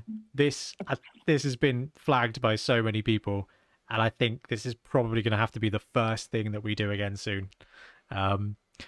Such a funny segment, and everyone got really competitive. It's also a fun but simple game that I think was put together very fairly. It could easily fall down due to subjectivity, but I agree with every decision made by Bonehead Ben when he placed the teams along the bash-dash spectrum. Wasn't me. I used numbers given to me by everybody else. It wasn't me, it was the spreadsheet, which is amusing. You agreed with the community data. Yeah, that was it. Man, that's literally my job at work as well. That's really funny. It's not me, it's the maths. I need to go back and listen to that again. We need to go back and film another one of those. 47 Secret Team Special, a fantastic look at many wonderful teams from Fumble Secret League. Here we go, lads. I think Baron might be a full Bonehead here. 87, the Beachhead Tournament Weekend Special. As someone who took part in the tournament, I thoroughly enjoyed listening to the debrief and analysis. It was a fantastic weekend and a pleasure to be a part of, although I was gutted my roster was one off for finishing 5th, getting showcased on the podcast from the 7th day. Bonehead Podcast number 1, where it all began. Dude, Baron has done my job for me. Love this guy. I love this episode for its raw joy of Blood Bowl and the laid-back nature of the chat, the crazy ideas and the genuine desire to build the Blood Bowl community. And I like to think that that's kind of stuck with us, but it's definitely a little bit of an element there where the 2020 reset made us go away from crazy exploration into, I think, what we've already said, guys, about like we went because there was so much to explore outside of standardized Blood Bowl. Everything was ridiculous, and then we kind of focused a little bit more on the core game. Which I don't think it's bad, because I think that's helped us hopefully grow the community, because actually it's a case of you're joining a fresh game, you're joining a new place, and actually this is where you start, and soon enough. Yeah, selfishly it was quite nice for me because I was new anyway, so it's like finally I'm on the same level playing field as everyone else when this new edition comes out. The hard reset was good. I'd also like to share my top 5 YouTube highlights, top 5 Fridays, love it. Love a good ranking, I can tell. And also fantastic and surprising seeing everyone else's opinion. Team development videos. Even if my skill choices are sometimes non-optimal, they're the best ones. Just look at Ben's Skaven team. I love this one, guys. 7 Super Series. The theme tune alone is the reason it's here. Fantastic Blood Bowl action with an interesting development progression. Anyone who hasn't checked out Series 0, 1 and 2 should definitely go back and give it a go. And in just a few weeks, Season 3 as well. Guys, when I brewed up when I brought the trailer out of retirement the other week for the September 7's update video, I was so happy. It makes me so happy. But on that video, I got a copyright flag on YouTube. Really? Yes, and it's the only time I have bothered arguing it. So I went to the place where I got the video with the intro music from, and I argued with them, and they did the thing, and I had to contact this other person. We're all clear. So I was like, no. Because we definitely licensed that music. Yes, I was like, that is our music. And if I have to challenge every single video, I damn well will, because that music is so important. And it is. I actually really love the Bonehead. Oh, okay. Well, I'll tell you what. We're going to come to that in a sec. Number 2, monthly meta. It's great recap to see what the current needs are. But the really interesting bit is seeing how teams have performed in the last quarter. I love doing the monthly meta. I haven't done it for September yet for 2 reasons. One, because I am genuinely waiting for Amazon's to drop so that it can be in there, because it seems stupid to be like, here's a monthly meta, and then 2 weeks later Amazon's are out. And also because the NAF stats I'd have no idea how to get to them. So I'm relying on Mike Davies to process them. I should probably just go and have a chat with him. He does great work. He does, like, this is the ex-NAF president. I don't think anybody in the world loves Blood Bowl more than Mike. But I have to wait for him to kind of filter the data out of the secret sanctum of the NAF database before we can really get to grips with it. Perform the ritual. Yeah, I think it is a little bit like incense and mechanicum. Chanting. Yeah. So I probably have to just go and have a chat with him and be like, hey, how do I get access to the data? I've been paying for NAF for like 10 years. I've had 2 accounts for like 6 of them because I couldn't remember how to log into the other one. Which actually was a point of contention when I ran for NAF presidency. Which I forgot about. They were like, well, why is your account so new? And I was like, because I locked myself out the other one and couldn't be bothered to try and get it reset. It was just easier for me to go and spend £10 and get another set of dice to create another account. The most Ben sentence I've heard. Oh, well, you know, it's more dice. I was like, well, I love dice. That is fair, yeah. I was like, it's always good to have another set of block dice. So I was like, this logic. Yeah, exactly. I thought you would, Mill. And number 1, Bonehead Championship. This is the culmination of years of testing, playing, and experimenting with recording Blood Bowl. The design of the championship, the branding of the teams, the logos and merch, the variety of coaches and the viewer participation. It was all excellent and a huge success, and I cannot wait for the next one. And it has some great shouts there, and I love the tune for the Bonehead Championship as well. I love the BHPC. The best feeling I had with this was seeing people come to tournaments in the team shirts. That's like the best thing ever. So if you've done that, just thank you. That feels so awesome. That was like, hey, someone's wearing the two-year-old Tiny Titans. Oh, the Titans. Oh gosh, I can't remember the chap's name. That was an absolute highlight. And then Ben brought the Wild Hunters t-shirt to the Dungeon Bowl team, and then then went and did Great Blood Bowl with War Dancers, which was just super appropriate and way better at that than my words were at wording. That was a very big, very big failure. That was a me sentence. Good job. it's like yeah, bends and sentences. That's where we shine. I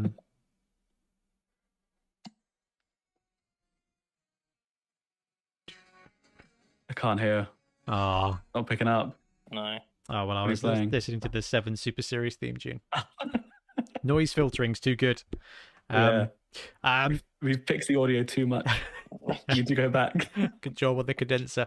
What do I want more of? Anything of the above. Actually, there's one thing. It'd be really great if somewhere you had a Hall of Fame section with each of your previous tournaments and who the winner was and what team they used. Even just a list on the website that could be added with each tournament. Of course. That's such a good idea. And I think, Milton, with the way you were kind of curating the tournaments at the moment, having that organisation is yeah, I could facilitate that. So much I'll easier. put that on my list of to-dos. Get on that. Dude, that'd be amazing. It can be really challenging, like running tournaments, because I think now's probably a good time to talk about Blood Bowl tournaments. It can be really what am I trying to say? You got to be flexible when dealing with people. Like, we like to do things one way, but actually it's not our game. Like, and everyone, it's not our game at all. So we like to use the Excel. Oh, it's not Excel. The Google sheet. Actually, there's a myriad of other roster tools out there. Like, and when it comes to tournaments, it really doesn't matter how you submit your tournament roster for one of our events. Okay, we're capped at 80, 100 people for the like the World Cup and stuff. It makes sense to have an online submission series because there's going to be 2,000 rosters. But for ours, actually, we're always kind of like, look, just get us your roster so we can make sure that it's as fair as possible ahead of time. We like to print out rosters so that everyone, again, is it's not like I've got my super secret list. I'm not telling you to the day of tournament. I'm not telling you if it's legal, and when my opponent asks, I might tell them the truth. Like, that's not how we want to play. We want to make this as easy as possible because actually we want Blood Bowl to be visible and on the pitch. So actually us providing that levels the playing field for those people who don't have printers.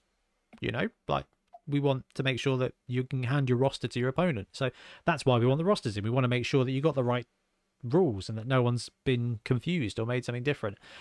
What it does mean, and I think Milton, you've kind of experienced this now as well, is that it works different for other people. Like, you may have a photocopy at the back of the rulebook and your roster goes on there. That's legit. Like, you may just send us a text file with, hey, this is what I'm running, this is my skill package. That's legit too. These are all like perfectly fine ways to play Blood Bowl. What it does mean is that when it comes to a tournament data process, you get a mixture of text, spreadsheets, PDFs saved of spreadsheets, pictures of copies of rosters, and it's really difficult. It's a lot of work to collate it all, and this is why I'm super glad that Milton's helping out in that way, because I love a database, guys. I mean, Ben, you're 40k and stuff like that. Who doesn't love net decking, right? Yeah. But it's really difficult in Blood Bowl because it's so, I want to say, feudal and independent and different. And I think that's part of its charm, is that every tournament is run differently. Every rules package is, generally speaking, different. And it also means that every player and the way they process things is different. But the game is always the same. But it means that, it's really difficult unless the tournament is built with a way of exporting and showing rosters. It's really difficult to track down what roster won a tournament. Like, it's even hard for us. Like, some of our past events, like, Beachhead's a great example, where we had, what do we have, like 80 for the Saturday and 50 for the Sunday. So that's 120 different rosters. It's probably about 60 different coaches, which means 60 slightly different ways of submitting a roster, and that's a ton of work to get that in a format that you can share. So it's just a case of it's too late, like we can't do it. Yeah, it's definitely something we could look at to do for the just the winter though. Like to get the winning roster, I'm sure we can find that. Yeah, like, definitely. Yeah. That's a really good point. A really good idea. Yeah, no, I definitely think we can do that. I'll have a look into it. Thanks, Milton. Milton's the tech guy. He's doing a cracking job. Just wanted to finish by saying a huge thank you to all involved at the Bonehead podcast, as well as the friends of the podcast, Ian Trips, Milton Lewis, Sam and Rick, to name but a few, but especially to BT and Ben for all their hard work and dedication to an operation that brings so much enjoyment to Blood Bowl fans everywhere. Keep up the good work, but Ben, don't work too hard. Here's to the next 100. Thanks. Awesome post. Thank you so much, dude. I haven't. Yeah, that was amazing. Yeah, that's some good stuff. Yeah, thank you. As we're talking through this, guys, if there's something you want to add, please just jump in and just extrapolate. Blunt Brush highlight, taking part in the shared love of Blood Bowl that we experience as a community, even if we're just able to listen to it. More Blood Bowl. I hear it's better that way. Less non-Blood Bowl related things. Okay. That's interesting. And random thought, where's our official Squig team? I feel we've been very patient. Dude, 20 points to whatever house you're in, Blunt Brush. We need that Squig team. Ben, you and I had a bet at the beginning of the year that it would be Slanesh or Slan or Squigs. We both lost. I think this is a draw. Yeah, we still got a couple more months. You never know. Maybe Amazons get released and they're just like, oh yeah, by the way, also Slan. Do you know what? I really like your Slanesh idea though. Like, that's just a team I would go out and buy. Yeah, the Slan replacement Slanesh with the pogo-y, long-leggy claw blitzers. Yes, please. And a strength 5 edge, 2+, big guy with no hands. Yeah. God, that's terrifying, isn't it? It'd be spicy though. It would be. With leap. With leap, just this. What would it be? Like a Slanesh snake demon? Yeah, it'd be one of the No, what they released them? The Beastmen, the Slangor. Yeah, the Slangor. Why would it have no hands? Because of claws. Because the claws. It'd be like claw leap. Like Zoidberg. Yeah. Isn't that? Wasn't the Fumble Slanesh team? You ran that in one of our tournaments, didn't you? Oh yeah, I think. Didn't that? I did, didn't I? Yeah. Yeah, no, you might have done. I did. Yeah, the Slanesh demon team. Yeah. Oh my god, dude, I've got the Super League up here. Let's do it. That's because I was looking at it before. Yeah. Slanesh teams. Yeah. No, wait, that's the Slave to Darkness one. It's Demons of Slanesh. Go with me. Demons Slanesh. Yes, no, they had the Keeper of Secrets. Yeah, there. Strength 5, Edge 4. in the old days. Movement 7, Strength 5, Edge 4. That didn't have no hands, and it was absolutely obscene. It's 200k player. That roster was ridiculous, because this was back in the day where Leap was really good as well, wasn't it? Because those guys were like Edge 3, Edge 4 with Leap, which just meant it was 3+ or 2+, and you could just bamf around. 0 to 6 demonettes, all with Hypno Gaze, Claw, and Regeneration. Oh. Yeah, I feel like I did play this, and I only played like a couple of games, and it felt disgusting, so I stopped. Was it a league or was it a tournament? I think it might have been a 3-round tournament, maybe. I think it might have been. I don't remember playing along. Wasn't it one of the Tombstone tournaments? Oh, it might have been a Tombstone replacement during lockdown. It wasn't a tabletop one. Oh, it might have been Bonehead Bowl 2 then. Or Summer Sorcery. It's too many. I remember seeing you play it. I didn't play you. I did coverage for that one, Ben. I genuinely don't remember playing the games. Like, I only remember it now looking at it, but I don't remember what the games were like. I feel like I streamed your game. Might have done. That must have been in lockdown. Man, that was great fun. I don't think I know my Fumble login. I can't check. Yeah, I've got like 6 Fumble accounts as well. So I'm like Bonehead Ben. I'm like, I don't know which email account I used for this. I don't. So now I'm Bonehead_Ben. Let's try this one for the 4th time. Yeah, no, I'm sure we did. That was great fun. But we should do more Fumble, I think. Yeah, definitely. It does look bad though, doesn't it? Interesting subject. Sorry, on Bluntbrush's comment with less non-Blood Bowl related things. Sometimes we just ramble, and I think we like to keep it in. And so I think that's where it is. And then sometimes when it's like, we like to talk about the games we played.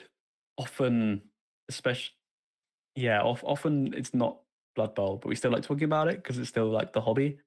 And I think sometimes it can be good to take a break. But so I think we'll probably still continue to talk about non-Blood Bowl related things sometimes.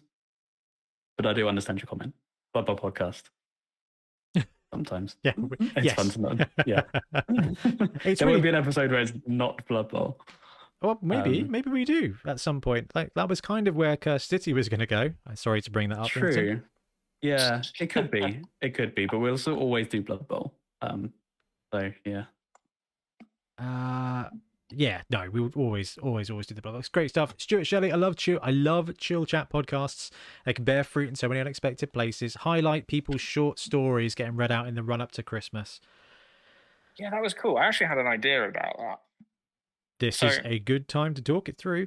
Yeah, no, so I was thinking it would be quite cool to have another little competition like that. Rather than the story just being like out of nowhere, the story should be a game you've played, that you're like a particular element of a game that you've played where something special has happened and you're like illustrating that in the story. Does that make sense? Oh, that would be very cool.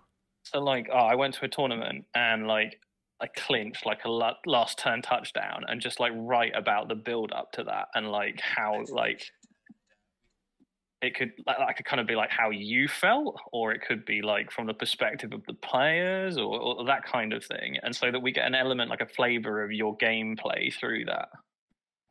So kind of like a match report kind of thing? Is that what you're saying? In a way, yeah. But like sort of narratively, like flavorful. I think that could be quite cool. Could be quite interesting, because then we get to see some of, you know, when you have those moments when you're playing the game and you're just like, no one's ever going to believe this. Like, I just like 2 die up, threw the ball on a 4 up, caught it, dodged through like 7 blitzers, and then did a GFI, a rush into the end zone, failed it, fumbled the ball to the guy that was next to me, and he caught it. And you'd like be really cool to see, like, you know, to like hear people's games like where that kind of like crazy stuff happened.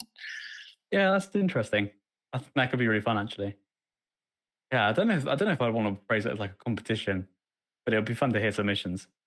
Yeah, definitely. Sure. Yeah, maybe that is something we could do. Is have another bit on the Discord where we could do like a not short story section, but something like that, and then we could occasionally read them out or something.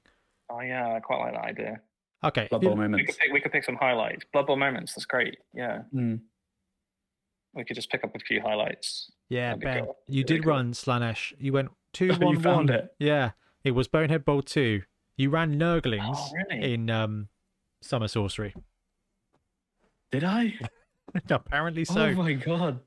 I've got a video of me streaming a game against you in trips. Alzheimer's is real. So Bonehead Bowl 2 was tabletop, wasn't it? No, Bonehead Bowl 2 was during the apocalypse. Oh no, of course. Yeah. And then Summer Sorcery 1 was where you played against Trips. He was running assassins and you were running Nurglings, and there was the dudes with guard. Oh yeah, they were all like strength 1. They had like guard and stupid stuff. It was...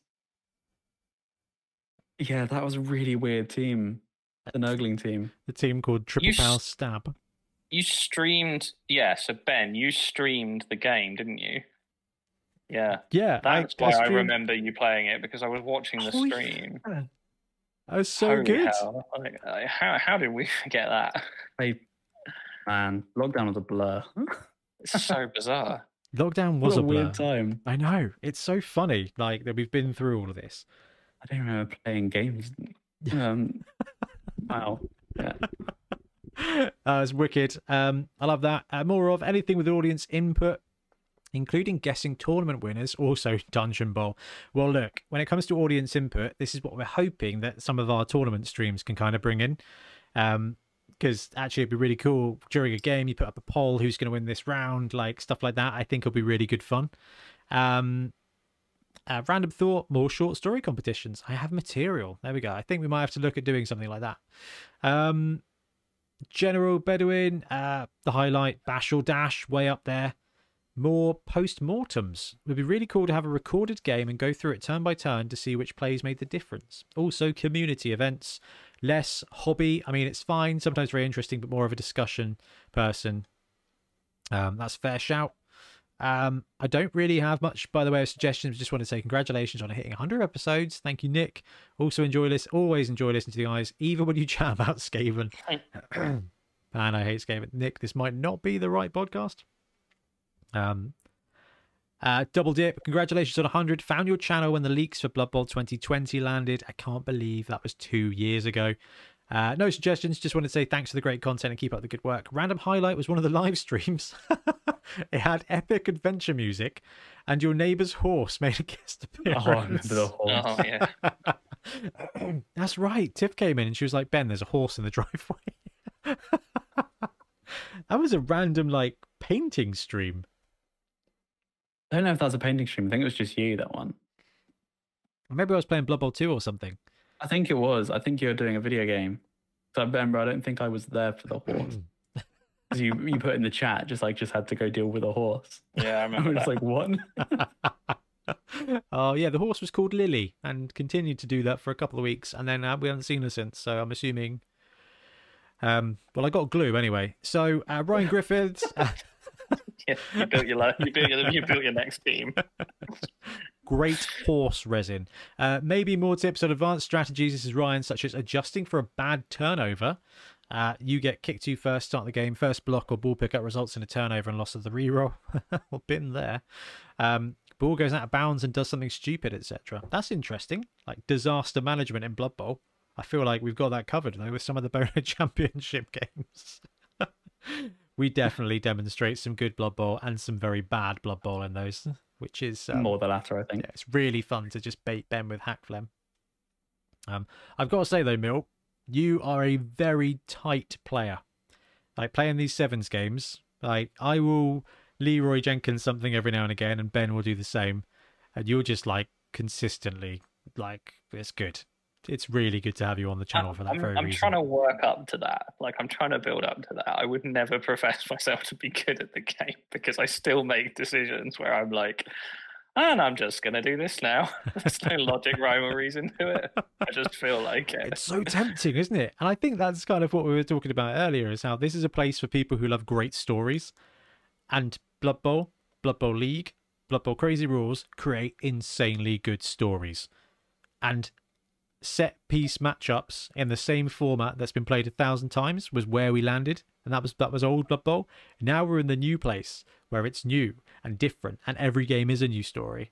And I think sometimes we get a little bit carried away by, oh yes, but if I do make that, what a story, you know? If I do take the bad dodge and go for the blitz and it works, legend. And I think that Ben, you're smiling. I can see that this is your game plan for. Yes. Flawless. Oh, I Always love every it. time. Okay, Longan999, congratulations, guys. A suggestion for general chitty chat chillness. Okay, that's our next topic sorted. I also love the alliteration. There's a section there. Someone make me an intro video. What can we all do to grow the player base? What are the best ways to introduce new players to the best things about Blood Bowl? What are your favourite things about Blood Bowl? How can you show that off? Can Blitz Bowl or some of the micro variant please invent? Be used in the pub, lunch break, coffee shop, library to quickly demo the marriage of thrills and heartbreak that makes this game so great. I've only been playing the last few years, but I've fallen pretty hard in love with this game and really love what you do with the podcast / channel. Keep up the great work. Big props from Down Under. Cheers, Longan. Okay, guys, what can we do to grow the player base? Well, that's a really interesting question. So, like, how did both of you get into Blood Bowl? Like, what appealed to you? Like, how did you come into the game? I got into it twice. So I got into it because when I grew up, I spent a lot of time with my cousin Clive, who was very much into Warhammer. So I grew up and was very much into Warhammer. So he had all the stuff, and I was like 5 or 6. And on my 6th or 7th Christmas, my mum and dad bought Blood Bowl 2nd edition and Epic Space Marine off him and gave them to me for Christmas. And this was the old foam pitch, right? So this must have been 93, 94, 95. So I kind of got into Blood Bowl and Warhammer at that point. Wasn't really sure what the heck I was doing. And then discovered the NFL maybe 10 years later, dug out the Blood Bowl stuff and dug out the CRP. So this must have been about 2004. And me, Craig, Ian, Lewis, we started playing Blood Bowl with all the teams that we had back then. And then carried on. Like when Craig went to uni, I used to drive over on a Sunday afternoon, grab him from his uni halls, bring him back home. Grandma would make us a roast and make sure that Craig ate properly, and then we'd play 2 or 3 games of Blood Bowl while watching the NFL. And I'd drop him off back at uni at like 2 a.m. every week. Sounds awesome. And then Blood Bowl was great. And then we moved into Magic the Gathering for a bit as a club, like as a group of guys. We had Monday Magic, and then because alliteration, and then 2016 Blood Bowl came back. We started playing that. Then Ian introduced some other people. We started building up the club, and kind of 2016 landing back was just the best thing. Like because it was just super cool. It was accessible, and so I kind of got into it twice. Once when I was young because of Clive, and then really kind of watching Brett Favre play a hell of a NFL game the night after his dad died, and then that got me to bust out my 2nd edition humans and paint them in Green Bay Packer colours. To this day, that's Buzz Justice. I have him in my Skaven team, and that's how I got into it. Ben? For me, my first Blood Bowl exposure was from, I don't know if you guys ever used to watch them, but like, do you remember Total Biscuit? Yeah. So when his like channel thing was like with the Game Station back in the day, then it was Co-optional Podcast. They used to do a couple of these Blood Bowl tournaments, and they were amazing. They were so funny. Like they just descended into absolute carnage. And I watched it. I had no idea what Blood Bowl was. I had no idea what the game was doing. But like, because I watch these content creators, like they were really good. And that got me into it. And then a while later, I was just selling some miniatures online to Saxby, and happened to be in the local area. And he was like, "Yeah, come down to our club." And I came down to the club, and it was all mainly Blood Bowl. So I thought, well, I'll give it a go.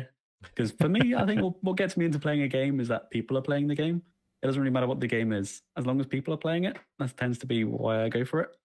At least try it, and tried it and really liked it. And so it's not a massively long story, but got into it through the video game, not playing the video game, just watching the video game. Unlike Warhammer, where I got into from playing the video game, which is Dawn of War. I think video games are pretty good for getting people into the hobby. They really, really, really are. And this is something that Tiff has kind of bandied about. She's like, "Oh, I like to maybe learn a bit more Blood Bowl." Obviously, we played that game as sevens when we were on holiday a couple of years ago. But she was like, "What's the best way to learn?" And I was like, "Honestly, this is what you've said before, Ben. It's like playing the tutorial is a really good way to do it. Because it does break down the rules. Obviously, those rules are out of date now, so you have to wait for Blood Bowl 3 to land, which I don't know when that's going to be, but I do like how it's shaping up. How about you, Milt? Yeah, so actually, that's really interesting, and I think this answers the question really well. So, for me, like I've been playing Games Workshop games since I was 10 or something. Like it's been years, and I've kind of been on and off, on and off, on and off, on and off, and I'd pack the whole lot in. And yeah, like the place where I work, Craig came in as a new colleague, as you've mentioned Craig before, and he invited me down to the club with you guys, and he's kind of explaining to me what Blood Bowl was, and it's like I knew what Blood Bowl was because I heard about it, but I'd never played it, and I kind of gone sports, not really me. But you know, like what? Couple of things here. So what you said, BT, a moment ago was about it's about the community, it's about the players. So if you've got a club of people that are interested, it's instantly going to attract other people to come and play. So to answer your question, one way, if you've got that community environment, that local community environment, you've got people playing and you invite someone to come along in, they're more likely to be interested into coming back because it creates that enthusiasm, that environment, that sort of that culture. And so yeah, so I came down to play, and yeah, like this game's great, but like I don't really understand it. So the first thing I went out and did was buy the video game because there was like a Steam sale on, and I played the video game quite a bit because it took me a really long time to wrap my head around like what the hell this game was about, because I was like, so I'm trying to get the ball over here, but these guys are just like beating me up over here, and I don't know. I was genuinely, I was struggling to wrap my head around the basic rules. I played through the tutorial, and yeah, I think the video game makes it very accessible. So if you've got someone who's kind of interested in the game but isn't sure, go on Steam on a Steam sale. I suspect it's. I mean, there's probably one up there every £3.50, probably. Yeah, £3.50. Grab the video game and like play the tutorial, and you get to try all of the different teams out, and kind of wrap your head around the game, because there's always that initial thing, isn't there? There's that learning curve when you take on a new game, and you kind of have that like a bit of anxiety about not knowing the rules and trying to not like hold the game up, and you want to have like a good time and everything with the person you're playing with. And so I think that the video game is a really good place to start in order to help kind of build your confidence in playing the game and get you into it and joining into that tabletop community. And even though Blood Bowl 2 is old rules, and the AI is questionable, you can get to grips with, I think, 95% of everything that's on Blood Bowl, and then the online community is still really strong for Blood Bowl 2. And if BB3 wasn't just around the corner, we'd probably be spending more time in that, but it is old rules. So there is a bit of a transition, but actually some of the best Blood Bowl is still out there to be played. And like Milton said, all the teams are there. Or Fumble. Well, Fumble is Fumble's a little bit less accessible, but Fumble is an interesting one. I think it's harder to play Blood Bowl with. That's not fair. Once you're in the groove, Fumble's a doddle. Yeah, I think the learning curve is significantly higher. Yeah, than tabletop. But if you don't want to go through the Blood Bowl 2 thing, then guys, back me up here if you agree or disagree. Blood Bowl 7s, I think, is a really great way to get brewing. Yeah, I mean, it goes in the second part of this guy's question, which I kind of wanted to address, where it's saying, can Blitz Bowl or some of the micro variant be used in the pub, lunch break, coffee shop, library to quickly demo the marriage of thrills and heartbreak? Yeah, absolutely. So only a few weeks ago, I was teaching a friend of mine who's big into Warhammer, big painter. Shout out Tech Priest Ward is his Instagram. He's got a big Instagram. Yeah, he really wanted to learn Blood Bowl, and so we were there in Bugman's Bar with a pint each, playing on the edge of the table with the cardboard pitch folded, so it's in sort of like 8 segments, just the 2 segments on the end of the table, and I was just teaching him through what I've done a couple of times now, where it's like a video game tutorial. So, you know, here's how you move, here's how you block, here's how you do this. And then like little mini scenarios. Then it was kind of like chess scenarios where I just sort of positioned random players and I said, get the ball from there to here. And then knowing what you know, try and do it. And it worked really well. And he was there just being like, this is great. And now he's bought a dwarf team. Amazing. So I clearly failed somewhere. Saw him wrong. But yeah. That's cool. Yeah. That is really, really, really sweet. You absolutely can. And it took like 15, 20 minutes on the end of a table. There was we did brew up some rules for doubles Blood Bowl. Just kind of prior to the apocalypse, where you play on one half of the pitch, but it's 5 aside, or use the same rules and then you play doubles with it. Maybe we'll have to bust them out, but that could be interesting. But honestly, like Ben's talking about, set piece plays, going into sevens or Blood Bowl 2. As to growing the community, growing the player base, I think the best thing you can do is, like I think you both said, is, you know, it's like the infamous baseball movie quote, build it and they will come. Well, generally speaking, if you set up a league or set up a tournament, you'll find some players. And I think it's about having that availability, being there, being consistent. Like, can I get a game of Blood Bowl in here? Yes, you can. I can always get a game of Blood Bowl here. Brilliant. Therefore, it grows, and we've seen it from Wobble. Like, we boomed, then we busted because of the apocalypse, and now I think we're back to booming again. We've got 20-something teams in the league, you know, and it's only going to get better, I think. And having that availability and that consistency, I think, is probably the biggest thing in there.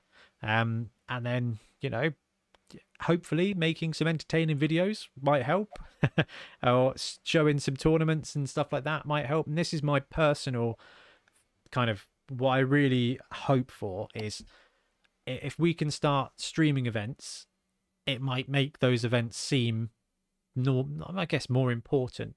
Like, I have very little interest in AOS. It ebbs and flows as like a tangential, like, this is interesting. But when Ian goes to a tournament, the first thing I ask him is, is it going to be streamed? And that is just such a huge part of where we are now in the world, and also in miniature gaming culture. Is 40k in OS, is it going to be streamed? Well, you look on YouTube for Tabletop Blood Bowl, and it is far and few between, and quite frankly, it is really difficult to present Blood Bowl well in a digital format, because one semi-side-on overhead camera from a C920, if you know Blood Bowl, it's fine. If you don't know Blood Bowl, it's not fine, should we say. And actually, that's the easiest and best way to do it. And it's taken us a while. And unfortunately, the shaky cam is back. Hopefully, it's a little bit better. But actually, Ben and I solved the heck out of it at one point. But that was fun. There are going to be a few games where the shaky cam is back for 7 Super Series. But it's challenging to film a game of Blood Bowl well. It's challenging to film tabletop games well. And Mini Wargaming and Guerrilla Miniatures games, they do a good job of it, but they're massive. Like, Mini Wargaming is like a massive company, and you know, GMG that's he has full-time access job to more time than I think most humans do. Yeah. And I don't understand how he does as much as he does. Yeah. So I think having that extra spark to it, that extra bit of substance, like, I find that building a community and building it is all about, and it's kind of goes into warp theory here a bit, guys. It's like a manifest purpose, a manifest reality bubble that is created by a group of people believing something is important. It then becomes important. It becomes, genuinely, it becomes its own reality. And the more important everyone thinks something is, the more important it really is. And I don't know whether that's just because I've been in corporate business for 20 years, and I'm telling you, there are some things that people think are important that are not important at all, but everyone thinks they're important, therefore they're important. Well, actually, let's use that power for good and make this fun game important and fun. And the best way to get the game out there, best way to spread it and build a great community, is to play the game. That's all you got to do. Just play the game. because it is fun. The game will do itself. But definitely, I think it's probably a great way of saying that. We'll do a couple more YouTube stuff, and then guys, we'll take a quick break, and then we'll do a little bit of the Discord ones. If that's all right with you both? Yeah, that sounds good. We've got to get this one here from Richard Alderson. Highlight: finding out you guys were local. So Richard's the chap who's running the Dark Elves in the league. Heck of a player.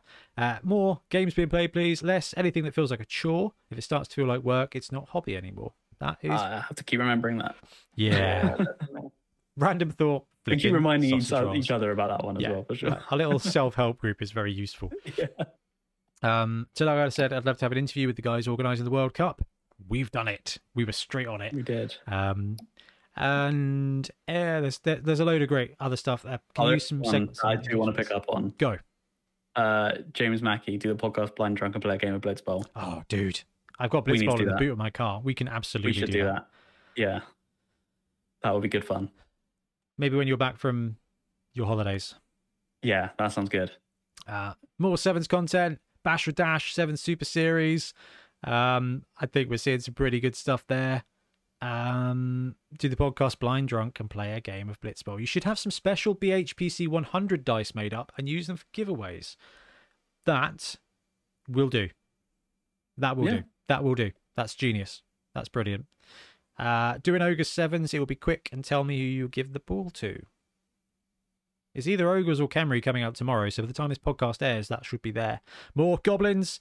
I'd like to see 1150 specific lists. Yeah, that's a fair shout. Obviously, our tournament ones, we do 1100 and 1120 and 1200 because it kind of covers both ends of it. So sadly, 1150 specific lists, well, all the 1100 ones are applicable. You just get to add a bit more, and all the 1200 ones are applicable because you just need to tweak it down a bit. So it's awkward because I've kind of double dipped in those.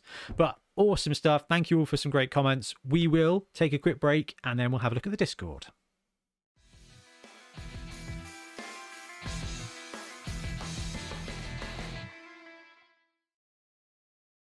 And we're back. Now, we are in the Bonehead Podcast Discord now. Link below. Come join us and say hello. And I put the same post up here, and we've got some brilliant comments. We've replied to some of them as we're going along, but thought it'd be worthwhile just going through. And same thing applies, because it's really fun to talk this through. Drew Blood was straight in there. Drew Blood is a regular at our tournaments, regular painting winner at our tournaments, and does some great commission work, actually. You will probably have seen Drew's stuff if you're on the Blood Bowl community. Just really, really good work. First comment in there was, how about letting us know which is the best thrower in the game? I feel like you haven't told us before. That's a good topic, actually. Yeah, I think we should cover that. That's not nobility thrower or chameleon skink. You choose. I love this. I did say that maybe you should live stream a 4-player Dungeon Bowl game. Actually, there's probably some feature matches we could do with doing, because like Ben, we played those random sevens games on my birthday stream. I think a couple of people have mentioned it as well in the comments. It was really good fun.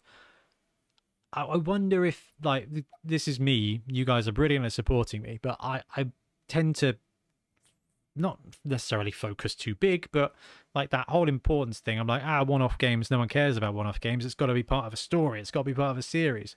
I think that's me. What's it called when you put your own stuff on other people? Because oh, come on. What's delegating? No. Oh, I know the word you're on about, but I can't think of it. Impressioning. Can't remember. I'm like imagining basically my thoughts, and then I'm just presenting them onto other people. Because I'm like, with NFL, if they just played a random one-off game, I couldn't care less about it. But if it's part of a story, if it's part of a series, and that game has importance, well, then I'm interested and bought in. And I think I have the same hang-up when it comes to Blood Bowl. But I think maybe I need to change up how I feel about stuff like that, and be okay to be like, hey, you want to play a game of Blood Bowl? Pick a team. We'll pick a team, and we just play it. We just live stream. Well, let's start it with that drunk Blitzball thing, because if you're drunk, you can't film it anyway. So, yeah. Well, how about, right? We can talk about this. How about in maybe like in the next Dungeon Bowl series or something we do, we can keep it in the narrative. So like after the first 4 games or something, those 4 teams have a 4-player Dungeon Bowl game if we could organise that with the results kind of carrying through. There's definitely some cool stuff we could do. Also, when the Mud and Blood Pictures Kickstarter comes out, yes, we will have access to what Death Ball? Yep. Yeah, Death Bowl. And Death Bowl 7s, man. I think Street Bowl. Street Bowl's interesting. I think we played some Street Bowl on the channel using Roll20 during the apocalypse. Street Bowl. Oh, don't tell me I was there for that, because I definitely don't remember that one. Maybe. I'm not sure. Yeah. Well, we did that role-playing thing as well, didn't we? That was cool. I loved that. That role-playing game was wicked. The Blood Bowl RPG. Yeah. Weirdly, I remember that one. I wasn't even in it. Oh. Just black out, Ben. I feel like I'm a different person. My Sam. It's been a long Sam time. Garner. Yeah, that's a cool one. Actually, we should definitely do that. And I wonder if we use the Amazon launch as an opportunity to just do a couple of random live games, just to get a couple of games in or something. And then, like you guys said, we could do a big Dungeon Bowl game. We can do a big Death Bowl 7s game. Death Bowl 11s, I don't know if I'd want to do that. Death Bowl 7s, that'd be all right. Like Death Bowl 11s, I feel like is the TI3 of Blood Bowl. And I don't know how much fun that would be to watch. Yeah. I love that. Smalley, I think some general play style breakdowns for each team would be super helpful. That's good. Yeah, that's a good shout. What else have we got going on here? Dice calculators. Talk about them on the podcast sometimes. That's an interesting one. Is that like odds calculators? Yeah, odds calculators. I need to do this. What are the times? I wouldn't say that's cheating at all. I've never seen anyone do that, though. I do that in my head. I know you do. But I don't know if that's... You think in data, though. I think in spreadsheet, yeah. Whoa. I don't think it's cheating. I mean, Blood Bowl 2 has it built in. I don't think it's cheating, but if it's obstructing the game in some way, as in like you spent the last 10 minutes on your phone trying to work out what the best odds are, then yeah. I think actually please don't do that. Drew, someone cracked out a great reply to that, which is I'd probably insist on time turns. Otherwise, I don't mind if they want to waste their time by tapping in numbers instead of playing the game. I actually think that's fair enough. If you've got a 4-minute timer and you spend 2 minutes doing the maths and 2 minutes doing the actions, it's your time. Yeah, very fair. I like that. Papa Z. I'm going to react to that. I love this one. Highlight, coming down to play at Beachhead, meeting you guys and playing my first actual Blood Bowl games. It was so cool to meet Papa Z in person as well. More of, love the actual games and tournaments. Maybe involving more people in the community would be good, but I love it however you guys do it. I'm not going to lie, dude. That's what we're doing, right? We want to start streaming games at tournaments so we can get other players in. I joined the Entoyment League to kind of trick more players into partaking in some of our games, and then in the future, when we can afford a Bonehead studio, then we can kind of get more players in. At the moment, because we're filming at my house or Ben's house. Can I give the funny anecdote? Yeah, go. So we were talking about this. We're talking about this whole studio thing, and we had a bit of chat last week where it's we started looking at places of, where could I actually do this? Could we actually do this? Is this something we could afford? Is this a good idea? And we're having this chat, and I was looking at these places, and I saw one, and it had this virtual tour thing, and I was going through checking out the room sizes. But they had the room sizes, but they didn't say sort of the pricing of each one. I kind of wanted to know that, so I started putting in my details in a quick chat thing to maybe do an online chat. That's all I wanted to do was just ask a quick question. And then we had a bit more of a chat, and then we just thought that's just partless for now. It's not something that we're going to do anytime soon. It's not a good idea. But it's not a bad idea, but it's just not something that we can do feasibly. And later that day, I got a call, and it was from the place, the business center where they have all these rooms. They were just like, hey, yeah, I saw you put in my details. So just wanted to discuss details. And I completely panicked. I don't know what happened. I panicked. I play a lot of D&D. There is no excuse for being so unprepared. And I was just like, yeah, sure. Okay. That's great. Yeah. I'm looking for something for about, 5-6 people, all with computers. I don't know where that came up. And I think I made up a business in my mind, some kind of tech startup. And I had to be just no, that's all good. Yeah, sort of internet speeds and yeah, all of that. And then she started sending out the pricing, and I was like, oh yeah, I'll have to chat with my business partner about that. I just somehow role played someone else, and I was just so badly. She seemed convinced, but anyway, I'm gonna get a call later this week to discuss further because I couldn't say no for the viewing. And next thing we know, Ben's got ourselves a Bonehead studio. Yeah. So studio by the next podcast. Six people on their desktops. Yeah, and I don't know how I'm going to afford energy this winter. I'm paying for a studio as well. We'll have to do a GoFundMe just for that. Oh. Yeah, help Ben because he got himself into a terrible situation. Yeah. Yes. Anyway, the story is that for now we can't get a studio because, well, Tiff and I rent basically, so we're saving up. We're nearly there, and we're looking to buy a house early next year. And taking on a contracted premises license might hamper the finances behind it. But once we've got a house, we'll see. We'll see. We don't know. I'd love a studio. Every time we film, guys, we have to set up all the stuff, and this is what the kind of the crux is. If we had a studio, we could film twice as many games because we wouldn't have to spend, we have 4 hours to film a game. The first hour and the last hour basically setting up and moving around, isn't it? Like even when we film the Sevens game, guys, it's a case of right, okay, let's get the player cam one, let's move around the table, let's set it. If we just had the gear all set up, we could go. And that's kind of what we'd like to do in the future. But that's next year's problem. We're doing a good job slowly getting there with what we're doing already. So, if we can get tournaments on the go, then that's one more thing. Love that. Less worrying about commitments. Do what you prefer. That's awesome. Random thought. Online tournament when? Milton, you and I were talking kind of about this, weren't we? Yeah, we've had a couple of discussions around this. I think it'd be great. I don't know whether it would be a tournament or a league. I think we'll have to have a think about that and see how that plays out. But yeah, definitely excited to get something up online for tournament, because I know we've got a lot of Bonehead fans out there who aren't in the UK, sort of don't have access to coming to the tournaments or sort of getting involved locally. So it'd be really great to have the wider global international Blood Bowl Bonehead community kind of come and play and get to meet some. I think it would be some other coaches. We had a lot of fun doing it before. I think it's just a case of how we fit into the schedule of the world, but I think we can definitely do it. We should definitely do it.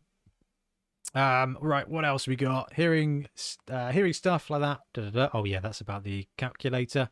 Personal highlight of the channel so far was your birthday sevens game. There we go. Had a great time watching the chat. My wife was away and the kids were in bed, so it was great to have people to talk to while having a few beers. Also, the fact I made a throwaway comment about getting the updated star player rankings was turned into an entire video. That was very cool. That birthday stream was great fun, Ben.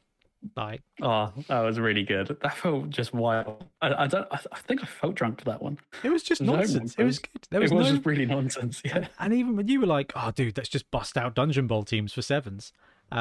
Yeah. Why not? Hilariously, that was probably one of the easiest stream setups we've used as well. It was, wasn't it? It just went really smoothly. That was brilliant fun. Really odd. Yeah. See, if we had a studio, we could just be like, "Hey, let's do a live stream Thursday."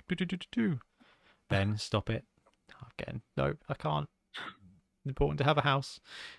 Whip Wednesday coming back is a big thing. I've already talked about my issues with that this morning. Well, this afternoon. I was upset. I went to edit it and I was like, oh, good. Really good.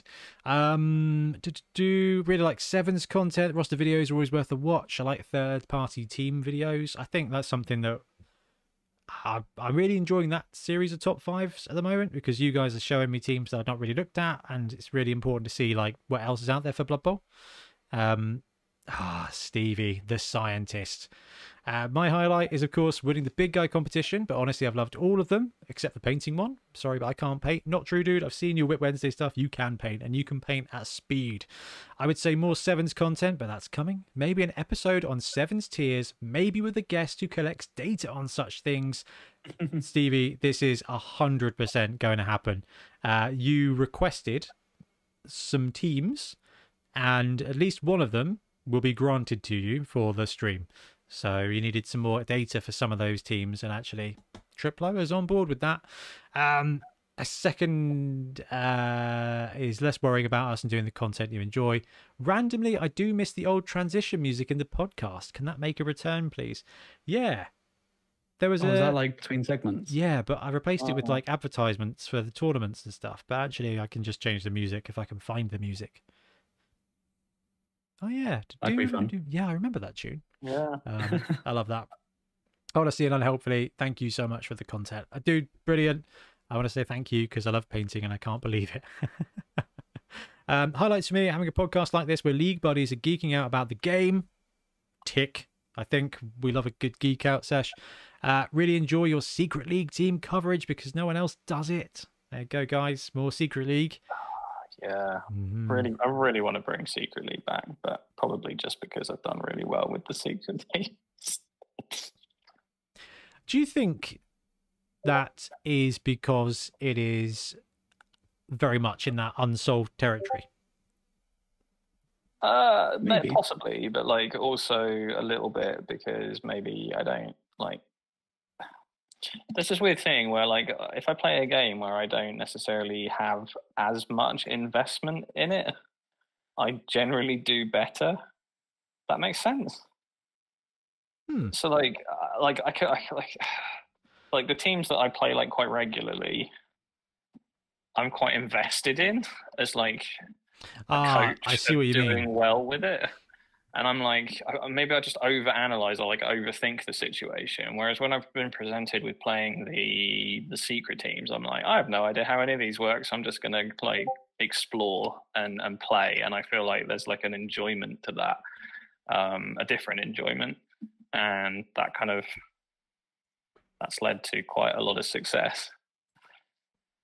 Let me mute Discord. I think we're getting some stuff. Yeah, that's a fair one. I mean, it's interesting because you play League and you play Constructed very differently. Like Rick loves Constructed because he's like, I just don't care. I can do whatever with my elves, and they're coming right back. And it is kind of liberating. League is interesting because you are sometimes League or the teams you have got a personal investment in winning with, you kind of play differently. You play more defensive, you play more like protectively, I think. Unless you're 3+ Mr. Dodge over there with Skaven lineman. Hey, are you calling me out? Hey, it works. Sorry, I was looking at these comments and I pick up on that. It works. This is very, very cool. Random bit, you've inspired me to try a large secret team solo league with retained stars, and it kicks off as soon as I have the Amazon book in hand. DTM1212. Yes, that is awesome. That's full Bonehead. You've gone full Bonehead. I love these little dudes. I don't know what's good. Let's just give you a sparkly heart. This is Praxic. Highlight the wizard competition, mainly because I was a runner-up, and the roster development videos. More of design competitions, hobby competitions, and discussions about optimal team build, skill choices, the really noodly nitpicky stuff. I feel like that'll be the Bonehead Basics episodes, won't it, Ben? Yeah. I think we are starting to come back to that now. I think we did this Skaven one. Was that the only one that we done? Yeah. Well, it's the right place to start. Random thought: imagine a community-compiled death zone of house rules. Oh, I like that. We've talked about that so many times as well. We need to get up and get on and do that. It's just a lot of work. T-Sticks. I really enjoyed the birthday vid with the game and interaction with chat. As Gaz said, it was a really social event, perhaps harder to do logistically, but it was all great fun. It was easier to do. It's the easiest. I think it was the easiest thing. It's just, yeah, that's funny. I had a great time. Maybe we'll have to start doing some more of that. It's difficult, though, because, like, I would film all of our games like that, but there's such a strong request for the point of view games that it's really interesting. There's such a huge divide between that. POV is way more immersive, isn't it? It's really way more immersive. Definitely, yeah. And there's like a noticeable difference, I feel, when you're watching the game. The story is deeper. It'll be good to try this weekend with the streams. It'll be good to try and get this kind of like balance between interaction and kind of like immersion into the game. We're going to be trying all sorts of things. It's going to be very experimental. But I definitely echo. I definitely can understand this. And Zevon's game was really good with the interaction. It felt like it was like a spectator sport. When we're recording the games, it doesn't really feel like that until it's gone out, and then you get the comments. When you're recording, you're kind of focused on just like, right, is that the camera okay? And is what I'm doing okay? I mean, whenever I play it, what I'm doing is never okay. But it's just don't bang the table. Hey, if I had a studio, leaning on the table would be fine. Oh, I'd bang it. Milton was so good. It was like you've both been so accommodating.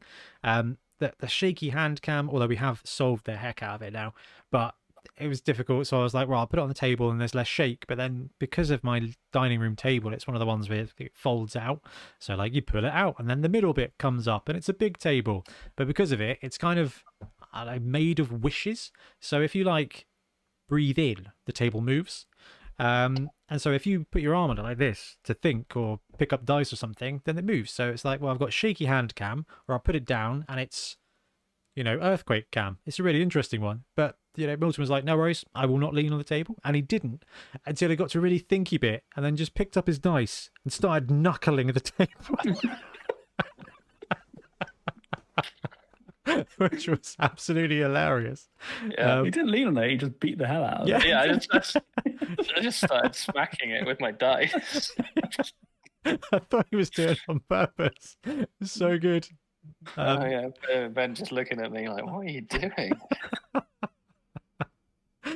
I do genuinely think that the funny thing is because of the way we've ordered the games, the new version is just kind of going to splice into some of the weeks, but I think it's a noticeable improvement, and I got to use one of my new camera toys, so that was quite cool.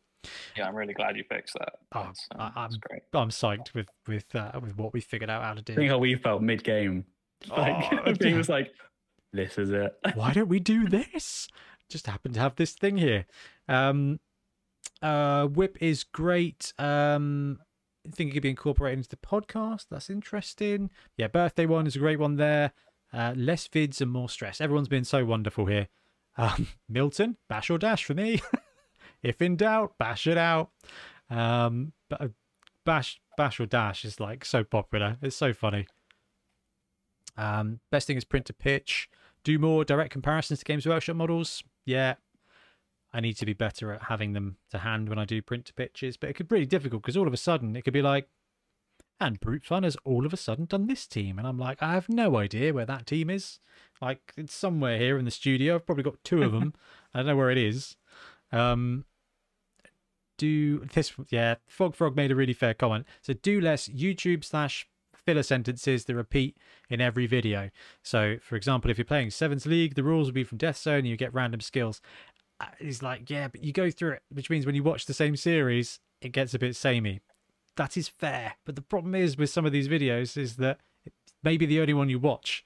So it's tough. I apologize, but we could do one of these things where it's like, you don't know what Sevens is. We've got a video on it here. We have the thing in the top. I think that's the thing I say at the beginning of all of the videos. That's one of the things. No, it's a really fair shout. You even have your finger. Yeah, that's it. Yeah.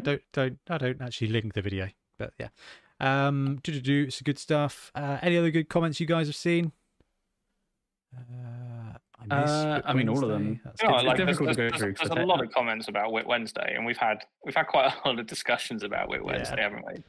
And I think, like I said to you guys a little while back, I was quite dismissive of Whit Wednesday. I was like, is Whit Wednesday that popular? And I was really surprised about the feedback. And I know how much effort you put into those videos, and I think it's been really nice, kind of hearing all of those comments. I think it's been hilarious to see the sort of meme that's been generated around it disappearing. Oh, Rip Wednesday. I know. Yeah, and no, but it's really interesting what was sort of said up there a moment ago around how like having that kind of from a hobby aspect to this, because obviously we talk a lot about like gameplay and that kind of thing, and there's 2 elements to this, isn't there? Because there's a hobby side to this where people just love like making miniatures, like printing their miniatures, painting them, and doing all that kind of stuff. And the play is important, but it's almost like secondary. And then you get people that have the play as the kind of the main reason to be into it. And so there's obviously a community for that, and it's been really, really nice to kind of see all the feedback around that. And yeah, as Ben said, it's coming back. So having it in the Discord was much easier as well, because Wednesday takes about an hour to prep and then an hour to film, so it can be difficult to fit into a schedule, because you've got to download all the pictures. Sometimes it's sent in Google format, sometimes it's not sent in Google format, and it's like I have to sort of, some of it I can right click and open in a new window. Some of the file formats just download instead, which means I've got to fit it. It's just finicky. Having them in the Discord was great because it meant I did this, like I've got on the screen right now, filtered through, this is cool, this is this person, this is cool, this is this person. And it was noticeably different, the amount of time I spent prepping in the emails versus this. So if we can get most of it in the Discord, then Whip Wednesday will be really, really, really good to do. And another, like, because if I can get it like that, then it doesn't need any editing, which means I could, in theory, either record it in one go or just live stream it on a Wednesday, which I think would be really, really, really cool. But if it's taking time to prep, then I don't have the kind of, I mean, you guys know this, like the effort it takes to set up a live stream, to make it go live, to make sure your chat's linked in. But that's kind of where I'd like to go with it. It is actually a 5 o'clock on a Wednesday live, 5:30 on a Wednesday live stream with Wednesday for 45 minutes. Like, here's the submissions, this is what we've got, this is what we've got. That'd be, I think, a really good way to do it if we can get there. The Discord, which was a great shout from you, Ben, to set that feed, was a lot easier to go through. But I mean, I just need to do a better job of doing the prep. But it's difficult because it's like, well, I can spend half an hour prepping that, or I can spend half an hour doing a sevens video. It's like, well, it's a tough one. But Tiff's going to help me with some editing soon, so I'll have have a little bit more time to do that stuff, which is wicked. Couple of other good things here. Orkster, I love Orkster. Does some outrageously good painting. Brought a Slan team to Beachhead, which was amazing to see. He said that I enjoyed attending Beachhead this year and I hope to come next year as well. Whip Wednesday is always great for inspiration. Look forward to the live streaming. Perhaps the team can let us know their favourite and least favourite teams to play with and against. I hate playing against Chorfs. Who wants to start us with this one? Over to you, Milt. Oh, really? Okay. Favorite teams to play with?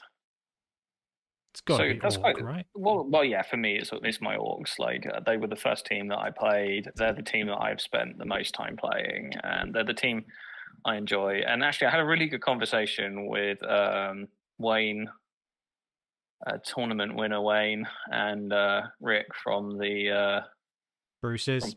The Bruces, yeah, around the Orc team, and it was really interesting to hear their opinions on it. And what Wayne was saying was, like he rates it as like one of the best teams in the game, just because it's a great like defensive team that has the capability of offense, and it's just like a general all-round team. And in terms of like tournament play and stuff, there's like so many kind of like different ways you can kind of go with it as well.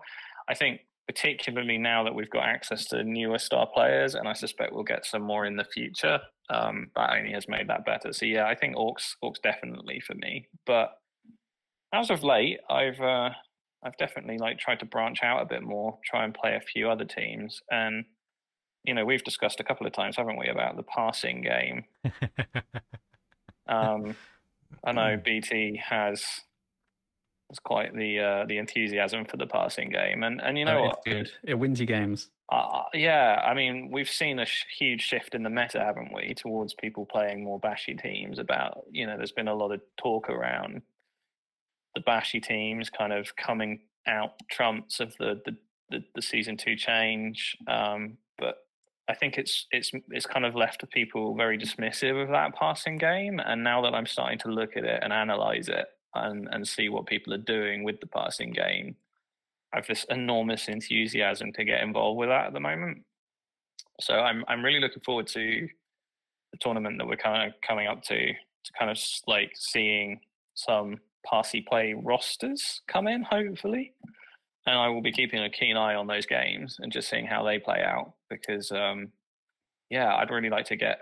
I don't know what team I'd pick, but I'd really like to get a passing sort of play team. Teams that I don't like to play against. That's difficult. I don't know. Dwarves. I think that's just like it's like it's Easy kind of answer. like the easy answer, isn't very it? fair answer. In fact, I don't know. The dwarf one's a bit strange, isn't it? Because like dwarves and chorves get quite a lot of stick for being quite difficult to play against, and that's just because of the starting skills and stuff. But I think it really depends on the format. It depends on the coach. It depends on what you're playing. Yeah, I was going to say that, dude. Because dwarves seems to be the easy one, and let me tell you, if I'm playing Skaven, dwarfs are the team I don't want to play against. Not because I'm going to lose the game, but because I'm going to lose players to my next game. Yeah. So in a league, I think definitely dwarves, because you just know you're going to be down players for the next game. Like beating dwarves is fine, and that's why we don't see them do top in. Well, they're not bad in tournaments, not by a long shot, but they always do pretty well, but not the best, because actually you can win against dwarves, but it's going to cost you. And in league, that's a massive thing. And then I think what happens is you play a different way in league because you want to protect your team for the next game. Therefore, you don't make the big plays that you would otherwise, and that's how dwarves win in league. So yeah, I mean that's a fair shout. How about you, BT? With and against? For me, with currently it's Skaven, just because I'm loving them. I also have a really soft spot for ability. Skaven kind of easy win. Ability I like playing. It feels like an underdog team that you have to challenge, and I really find that rewarding. I find the team just so rewarding to play. Everything you do well, you feel like you earn. That's bang on. Yeah, in terms of against, probably dwarves easy answer. Yeah, what you said. But for me, probably humans, and that's only because I really underestimate them every single time. Every single time I play humans, I think like, oh yeah, this is not going to be the end of the world. And then obviously you forget they got movement 8 players, and then their threat is amazing, and like and even though they've got like 4 blitzers, and yeah, you're just like, oh yeah, okay, actually you can just completely rinse me if I misplay at all. So yeah, that might be one of my least favorite ones to play. It's not again, it's weird to say least favorite to play against. It's more just ones where I have. What's the biggest challenge? What's challenge? The biggest, yeah. Yeah. Well, obviously I love Skaven, but I am loving Black Orcs at the moment. Similar to what you said about Nobility, Ben. They're tier 2. They're a challenge. It's really satisfying when you get your engine going. I think Black Orcs and Nobility are both a little bit of engine buildings. So if your first 3 turns go okay and you start building the engine, you're away. And it's like, boom, I score 1 Dominion. And against, it depends on league and tournament. To me, my nemesis team is Lizardmen. And that's probably because I still have PTSD from losing in the league final with my Skaven against Lewis. So yeah, that's rough. But it's Skaven against Lizards. It's a bad matchup. Just after 4 hours, was. Yeah. I mean, they outbash you and they can basically keep up dash. So yeah, Lizards is a tough one. That's a great question. Really good one. Really good one there. Really good. General Chi, what's your Bonehead highlight? Bonehead Championships. Man, those games are absolute highlight of my week on a Sunday afternoon doing the wash it up. What should we do more of? Games of Blood Bowl. I love actually watching you guys play tabletop, including feeling really bad for BT all of the time. Maybe a big role. It doesn't stop. I tell you what, games on camera. We kind of talked a little bit about this in the break, didn't we? I've been watching a lot of War Games Live, who streams 40k tournaments every weekend. Really lovely guy. Joe helped me choose a new set of cameras and stuff. And one of the comments he always kind of opens the stream is basically saying, like, guys in chat, yeah, I know you know things, but it's very different playing under pressure or playing on stream or just playing a game that's competitive than it is chilling out, taking your time, watching it, like armchair quarterbacking. And I think we make bad plays in the championship all the time. Like we don't do it on purpose. And then I've actually had the unique experience recently of filming a couple of my games at club. just to try out camera angles and stuff like that. And watching some of it back, I'm like, that was stupid. Should have gone 2 squares to the right and tagged that guy. I've left that. And actually, when you're in a game, there is definitely an element of tunnel vision. And when you are playing to the camera, like you said, Ben, you have to spend extra mental energy focusing on, not double suplexing the table, or am I speaking loud enough? Am I talking about what I'm doing? Like, is this in shot, Ben? Like, am I okay? Like, and it is a little bit of a pressured environment. Like, I do my best to make it as easy as possible, and then the dice go off camera and these things happen. It's not a big deal. But when you're playing a game, and all you're focusing on playing the game, you do get more mental capacity. When you're playing the game and doing other stuff at the same time, whether it's just chatting, whether it's having a beer, whether it is recording the game, it's you lose those percentage points, and also because they're not your teams in the championship, and I think this is a really huge thing, is you don't play to protect for the next game, because I'll take that dodge. If he dies, he dies. Someone else's problem. Yeah, exactly. Trips is playing them next week. Good luck. And actually, it's a real factor. Like tournaments, you make different plays than league. If you play in a league where you're handing the reins over to somebody else, you make even better, worse plays, I think. Yeah. It does go on. Maybe a big rolling infinite league or something. There's a real gap in the market for well set up coverage of games. If Tabletop Titans or Tabletop Tactics can get 40k looking slick as, with how huge 40k boards can be, surely Blood Bowl can be done even better, right? Really looking forward to the coverage from the upcoming tournaments. Hey, we're going to give it a go. We're going to do absolutely what we can. Games look better with terrain.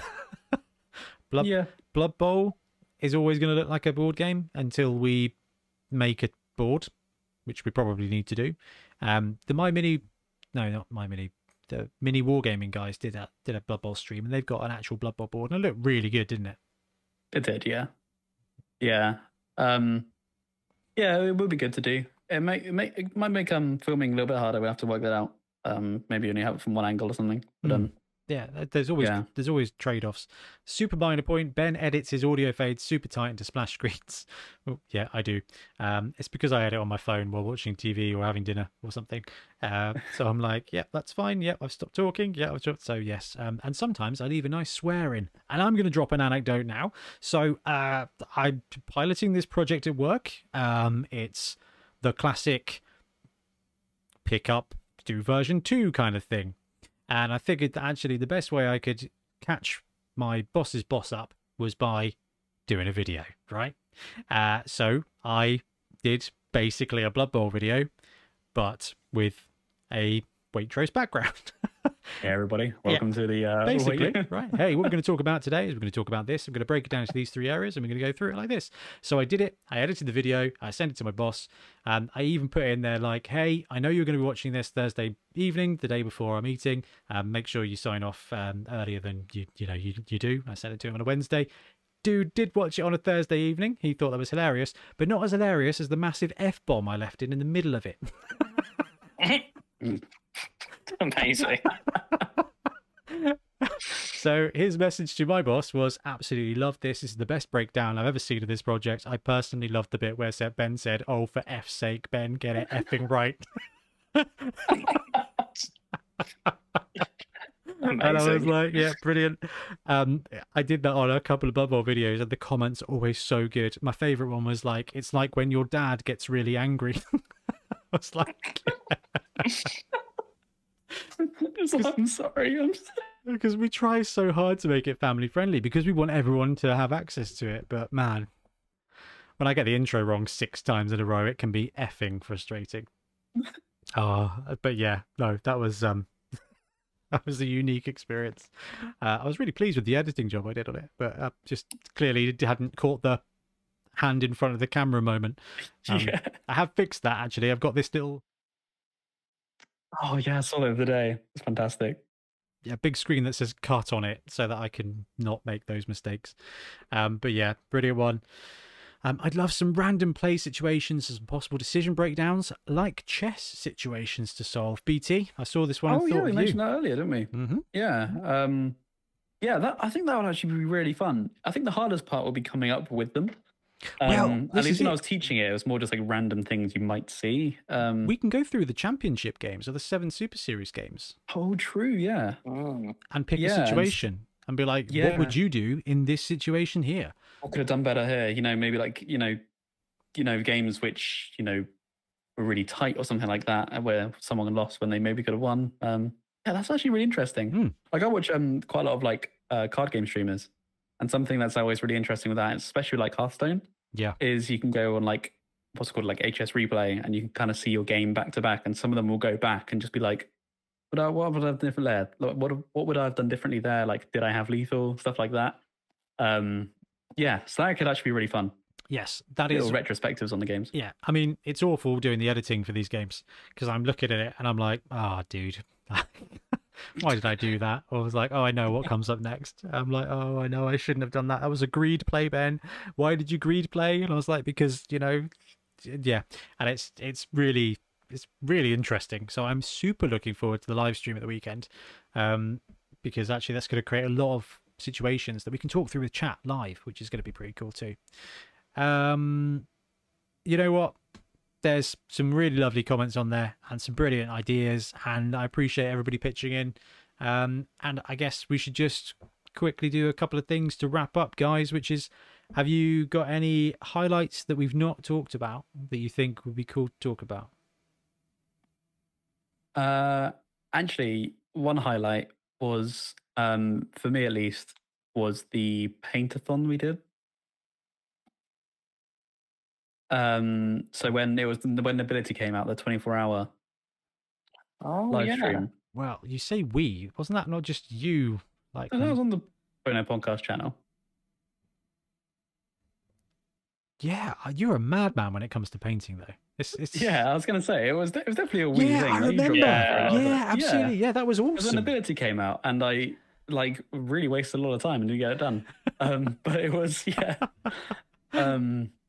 I saw that Hellstorm did that the other week. I think I sent you. Really? I think I sent you a screenshot. Oh, you did, yeah. I was like, this is a Ben thing to do. It's really good fun though, and that was a really good highlight because having people in chat for that was awesome because people were like posting what they were working on, and so like you could be there when they were starting on it, and then by 6 hours later, still there, and they're just finished it, and that I really enjoyed that. I had such a good time, and I really really want to do it again. Yeah, I will do it again.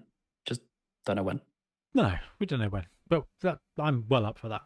Up for that. This is it, because TIFF works every other weekend at the moment. So every other weekend, sign me up, right? Well, for a 24-hour stream, I'm not doing that every other weekend. How about you, Mill? I think we've covered a load of good stuff, but there's anything there that you think we overlooked? No, I can't think of anything in particular. I think we've done so much good stuff over the years, and I guess actually really what I want to say was a big thank you to yourself and to Ben, because and from the community as well, because you guys you do a lot, and I know you put a lot of effort into this, and what we were saying earlier about kind of creating that community and keeping the game going and everything. For us, that's been from you, and it's been great. Thanks, dude. Well, I mean, I'm going to bounce that straight back to all of you guys, like BT, Trips, yourself, Milton, Ian, Lewis, everybody who just jumps in. Like, gameplay videos are great, but you have to have somebody free at the same time as you to be able to film it, and it's just so hard, and I really appreciate all the time you guys give up. Hopefully it's fun. I know it's not always fun. Sometimes it can be a bit of a chore, but most of the time it's really good, I think, just to have a chat. Yeah, I wouldn't do it if it wasn't fun. No, of course. That's really good. I know I have anxiety about that, so I feel like I'm dragging you guys into doing stuff all the time. No way. Happy to be here doing it. It's just such a cool thing. And the community is so good. We've got such a great bunch of coaches, and Blood Bowl, I think, is just one of the strongest communities out there. There's not a lot of negativity. Not really. Sure, yeah. I haven't even got rules on this Discord yet, and I haven't had to. Let's face it. The only I thing might you be can be tempting salty fate with that one, but yeah. In Blood Bowl, the only thing you can be salty about is your own dice, right? You can sometimes be salty at their dice as well. Well, yeah. But Yeah. it's always the dice. It is the dice. It's not the die. Like, the worst thing your opponent can do to you is make the most optimal play. And that's, I think, the brilliant thing here is that it's a case of it's hard to be vindictive in Blood Bowl. Because if you're running a gutter runner, if you've named a player, if a goblin's got a level up, he's got a target, and you do the same thing to them. So I don't hold any grudges about anybody trying to kill Grop Brady, because you know what? He's got a name. He's got a target on himself. It's just how Blood Bowl goes. I want to be you want to be the guy to kill Ben's super gutter runner. Like I had that for years, but want to be the guy to be like, boom, I killed Grop Brady. I killed him. And it's just like, it's a thing, and that part is like the unnecessary violence and narrative of Blood Bowl. But it's like, hey, if we play each other in the playoffs and you kill my gutter runner, I will be killing Grop Brady. It's going to be a trade. I guarantee people, Grop Brady's not going to make it. First of all, he's got frenzy and his strength too, and secondly, he's named after Brady, who everybody loves and hates at the same time. And, it's like, man, what a greatest player of all time, but I did kill him, is basically, I think, Grop Brady's title. But he's not dead yet. No, he's not. The real Brady. Yeah, so he hasn't, so you never know. And the last thing to talk about, guys, before we wrap up is what thing would you want to do next? What other thing? And it doesn't actually have to be Blood Bowl, but it has to be to do with the channel or content or something like this. If it is Blood Bowl, obviously it will please our audience, but if it's not Blood Bowl, that's absolutely fine. Like, what else? What would you like to explore or do? I just love us to just find our real comfort zone for filming and just film everything. Like, I just want us to be able to just be like, I'm in the mood to play that. Well, turn the cameras on. That's good, and just do it. And I'd love that. And I think that's we're definitely getting close to that now. Yeah, I agree. So it's just more like reach that filming comfort zone where whatever it is, we can just push a button and do it. You guys encouraging and coaching me to check the audio and get the audio dialed in a bit better. I mean, it's dialed in. Whether I've actually checked that it's on or not is a different matter. But actually, like, that's a really good shout, and that's one massive step. I feel like our equipment is in a much better place. But every time we do a different series, it is always a learning experience. And we've done this kind of higgledy-piggledy. We've done a couple of series of 7s, and I feel like we got them in a really good place. Then we moved over to 11s, which was very different. Like, it's the same, but it is also very different because it is bigger and longer and there's more going on.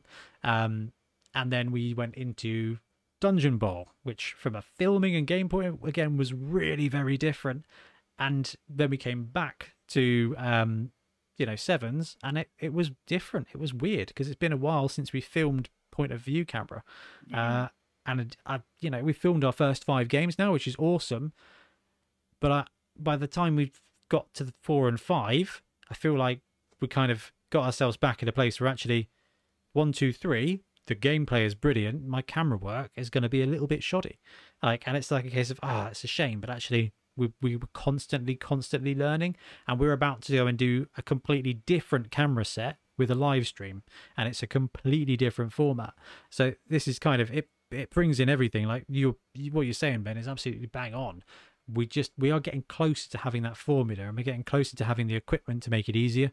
But this is why I dream of the studio, is because actually every time you have to set up that overhead rig, it's in a different spot and it's slightly twisted, and the main light in the dining room area gets a different glare based on and I can't write on the carpet because that will upset everybody.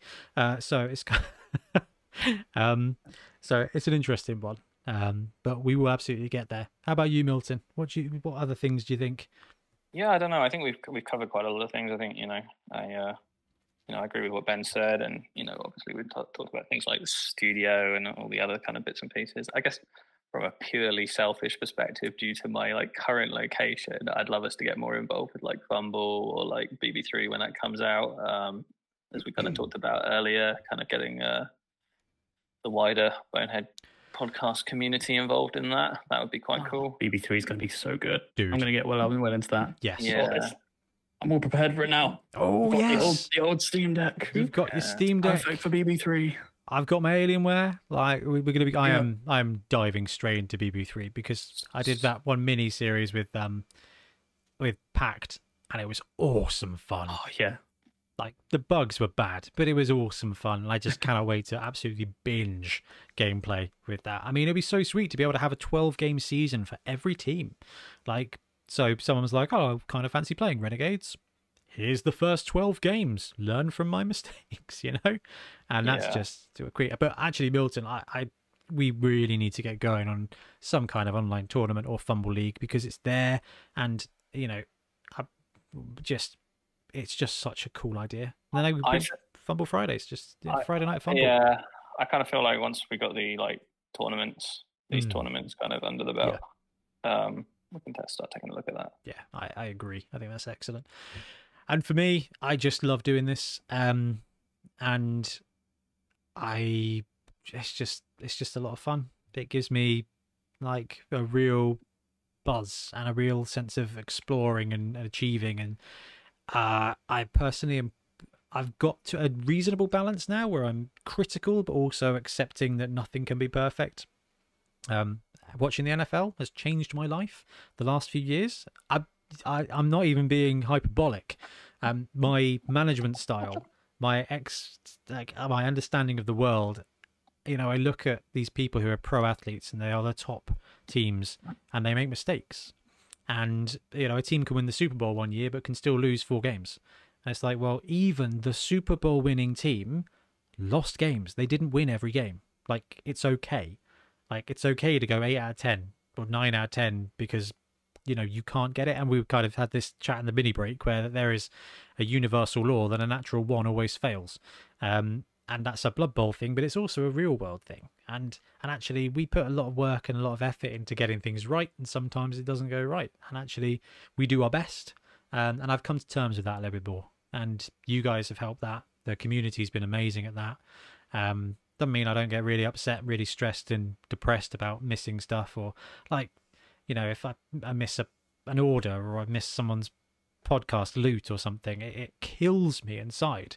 Because like I'm like, well, I've let this person down, and it's like, well, this is something I've got better at with processing and organization and everything like that, so that I've minimized that.